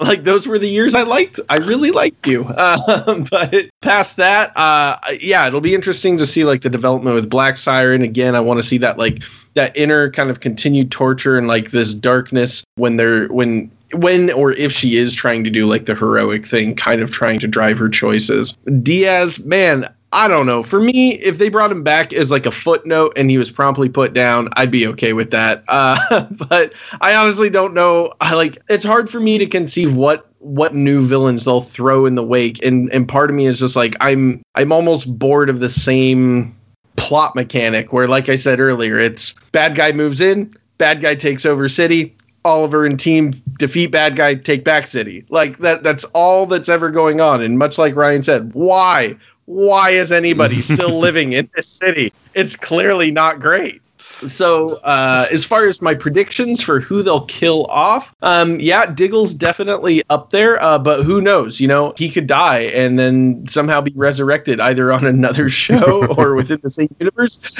as a Green Lantern. You never know. I'm sure Earth 2 Diggle was actually named Stewart. Right?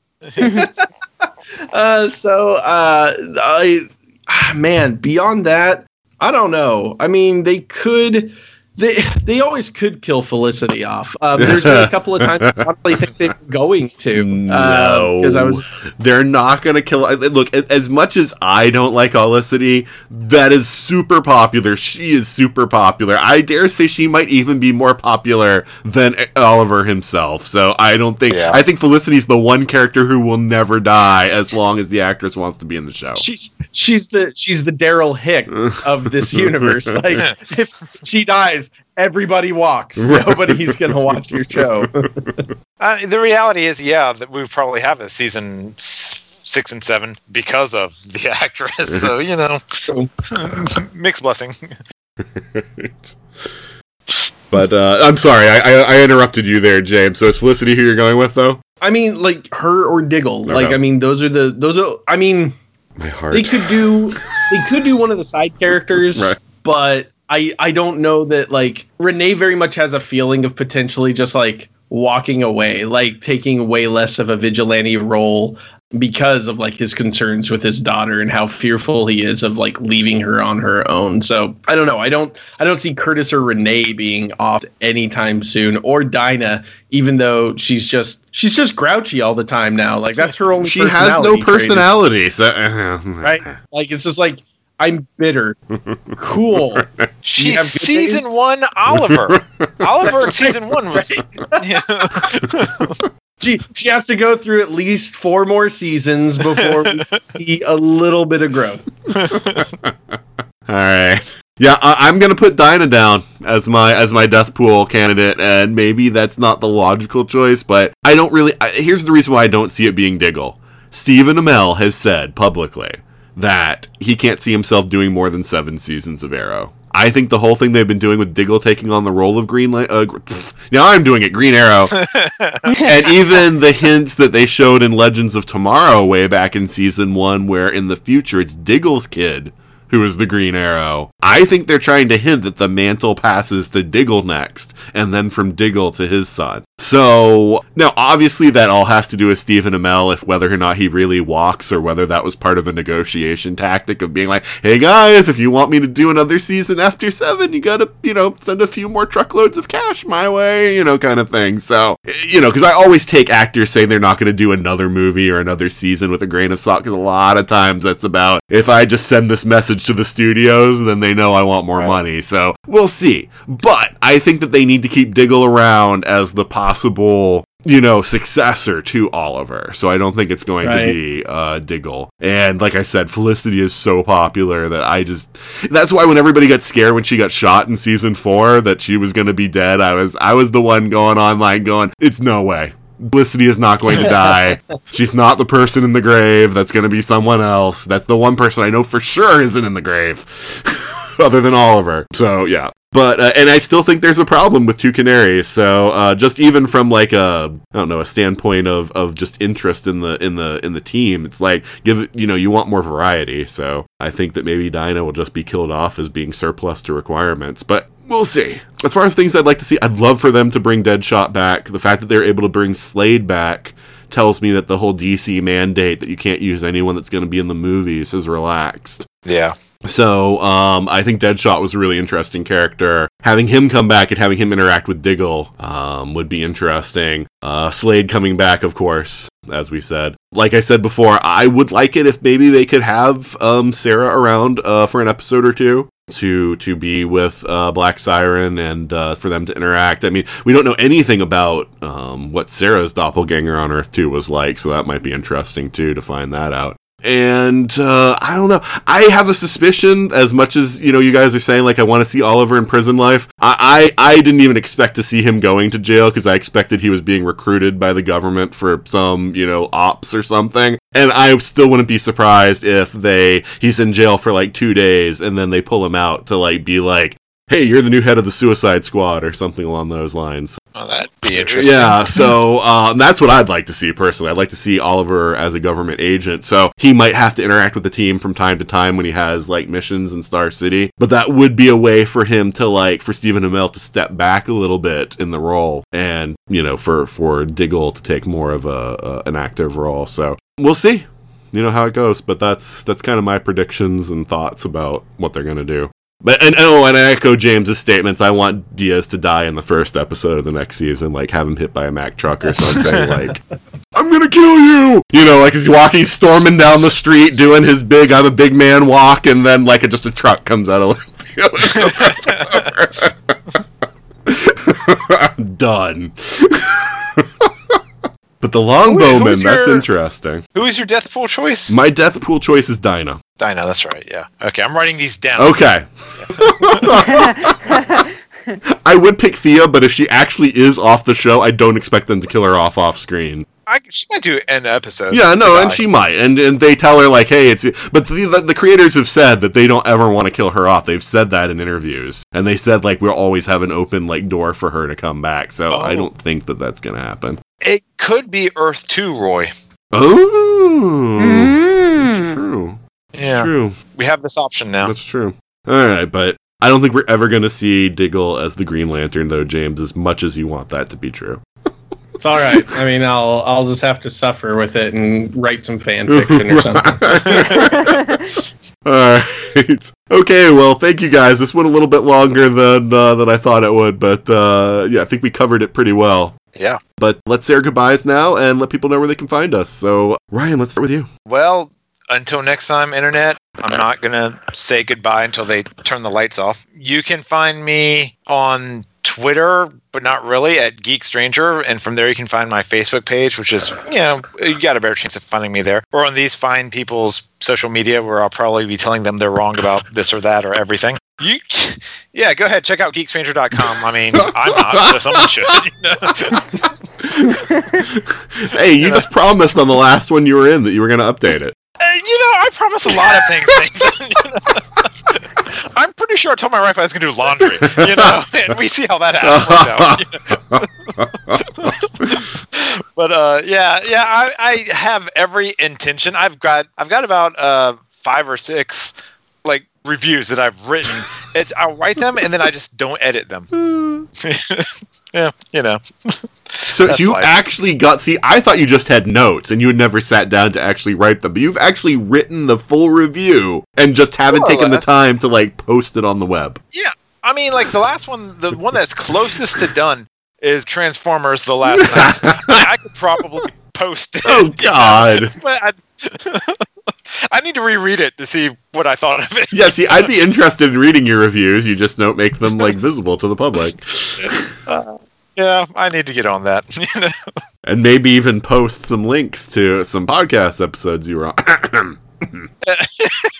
And the sad part is that one takes 3 minutes to do. I figured that was probably a lot easier. I'm trying to, because the one time you tried to test the Guthrie bump was during the holidays, where it's there's no way to really tell during the now if you updated it and I got a bunch of hits. That's good.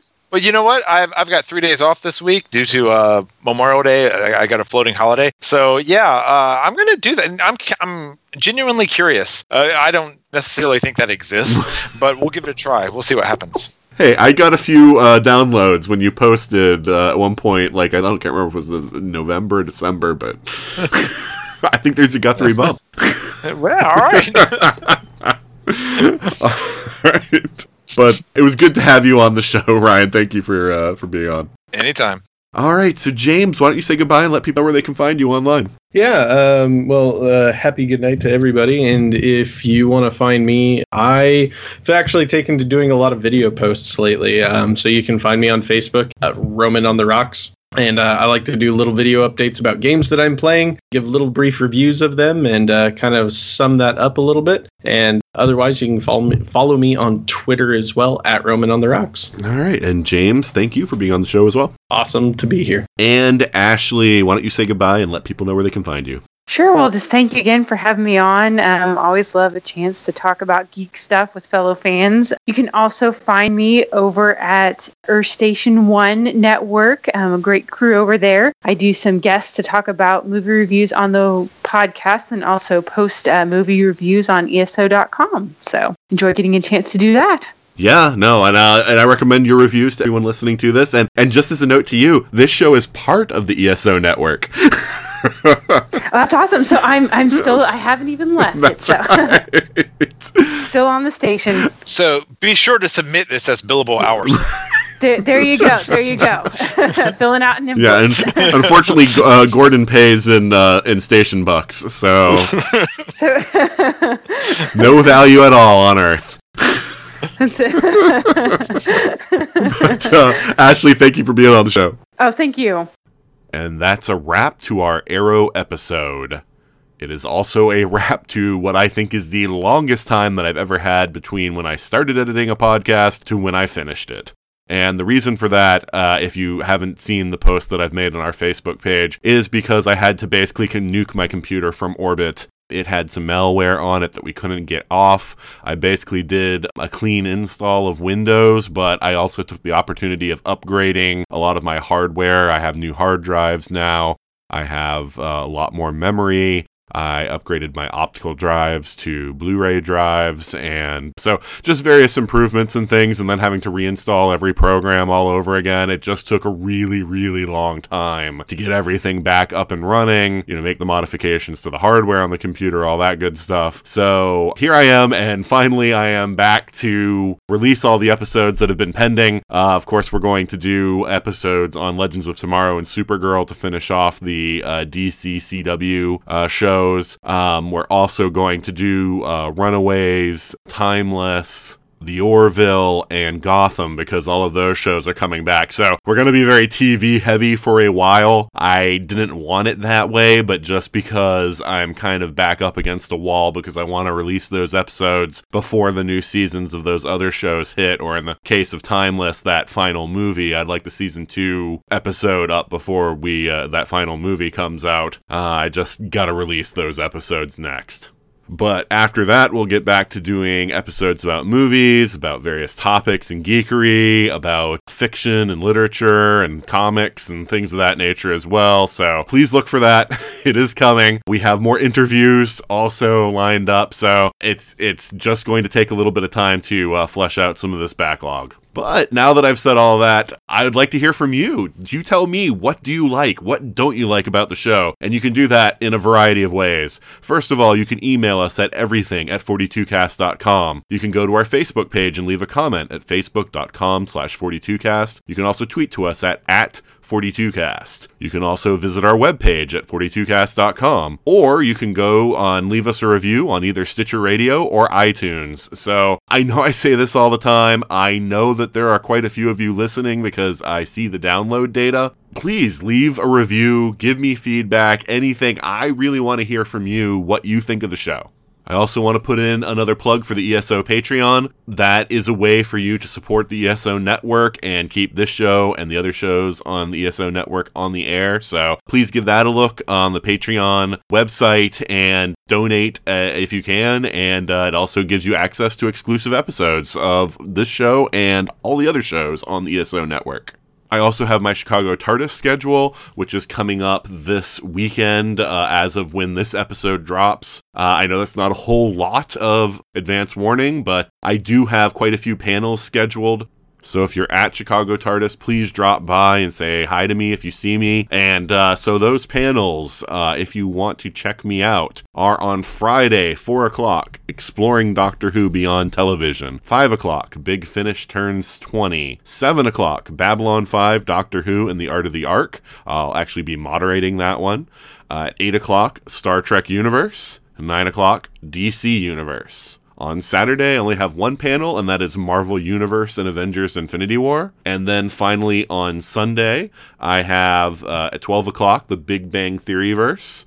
1 o'clock, Recasting Doctor Who. 2 o'clock, Red Dwarf Universe, and that's another one that I'm going to be moderating. And finally on Sunday at 4 o'clock, Invention of Regeneration. So I think that I'm going to have a lot of fun doing those, and I think it'll be a lot of fun to listen to, so please do drop by if you're going to be at the con. So that's it for the 42 cast this week. Drop by next week when Dominic Purcell will not be joining us, and until then, this is Nathan, signing off.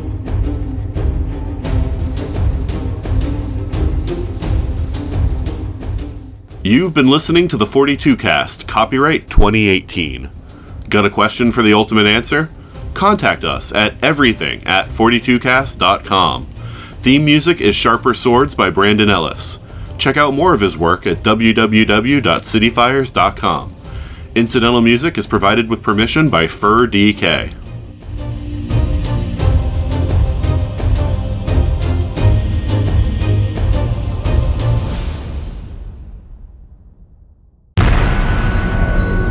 This has been a broadcast of the ESO Network. Be part of the crew and help support our shows by donating to our ESO Patreon or by shopping through Amazon.com or the TeePublic store, which can all be found at www.esonetwork.com. The ESO Network, your station for all things geek.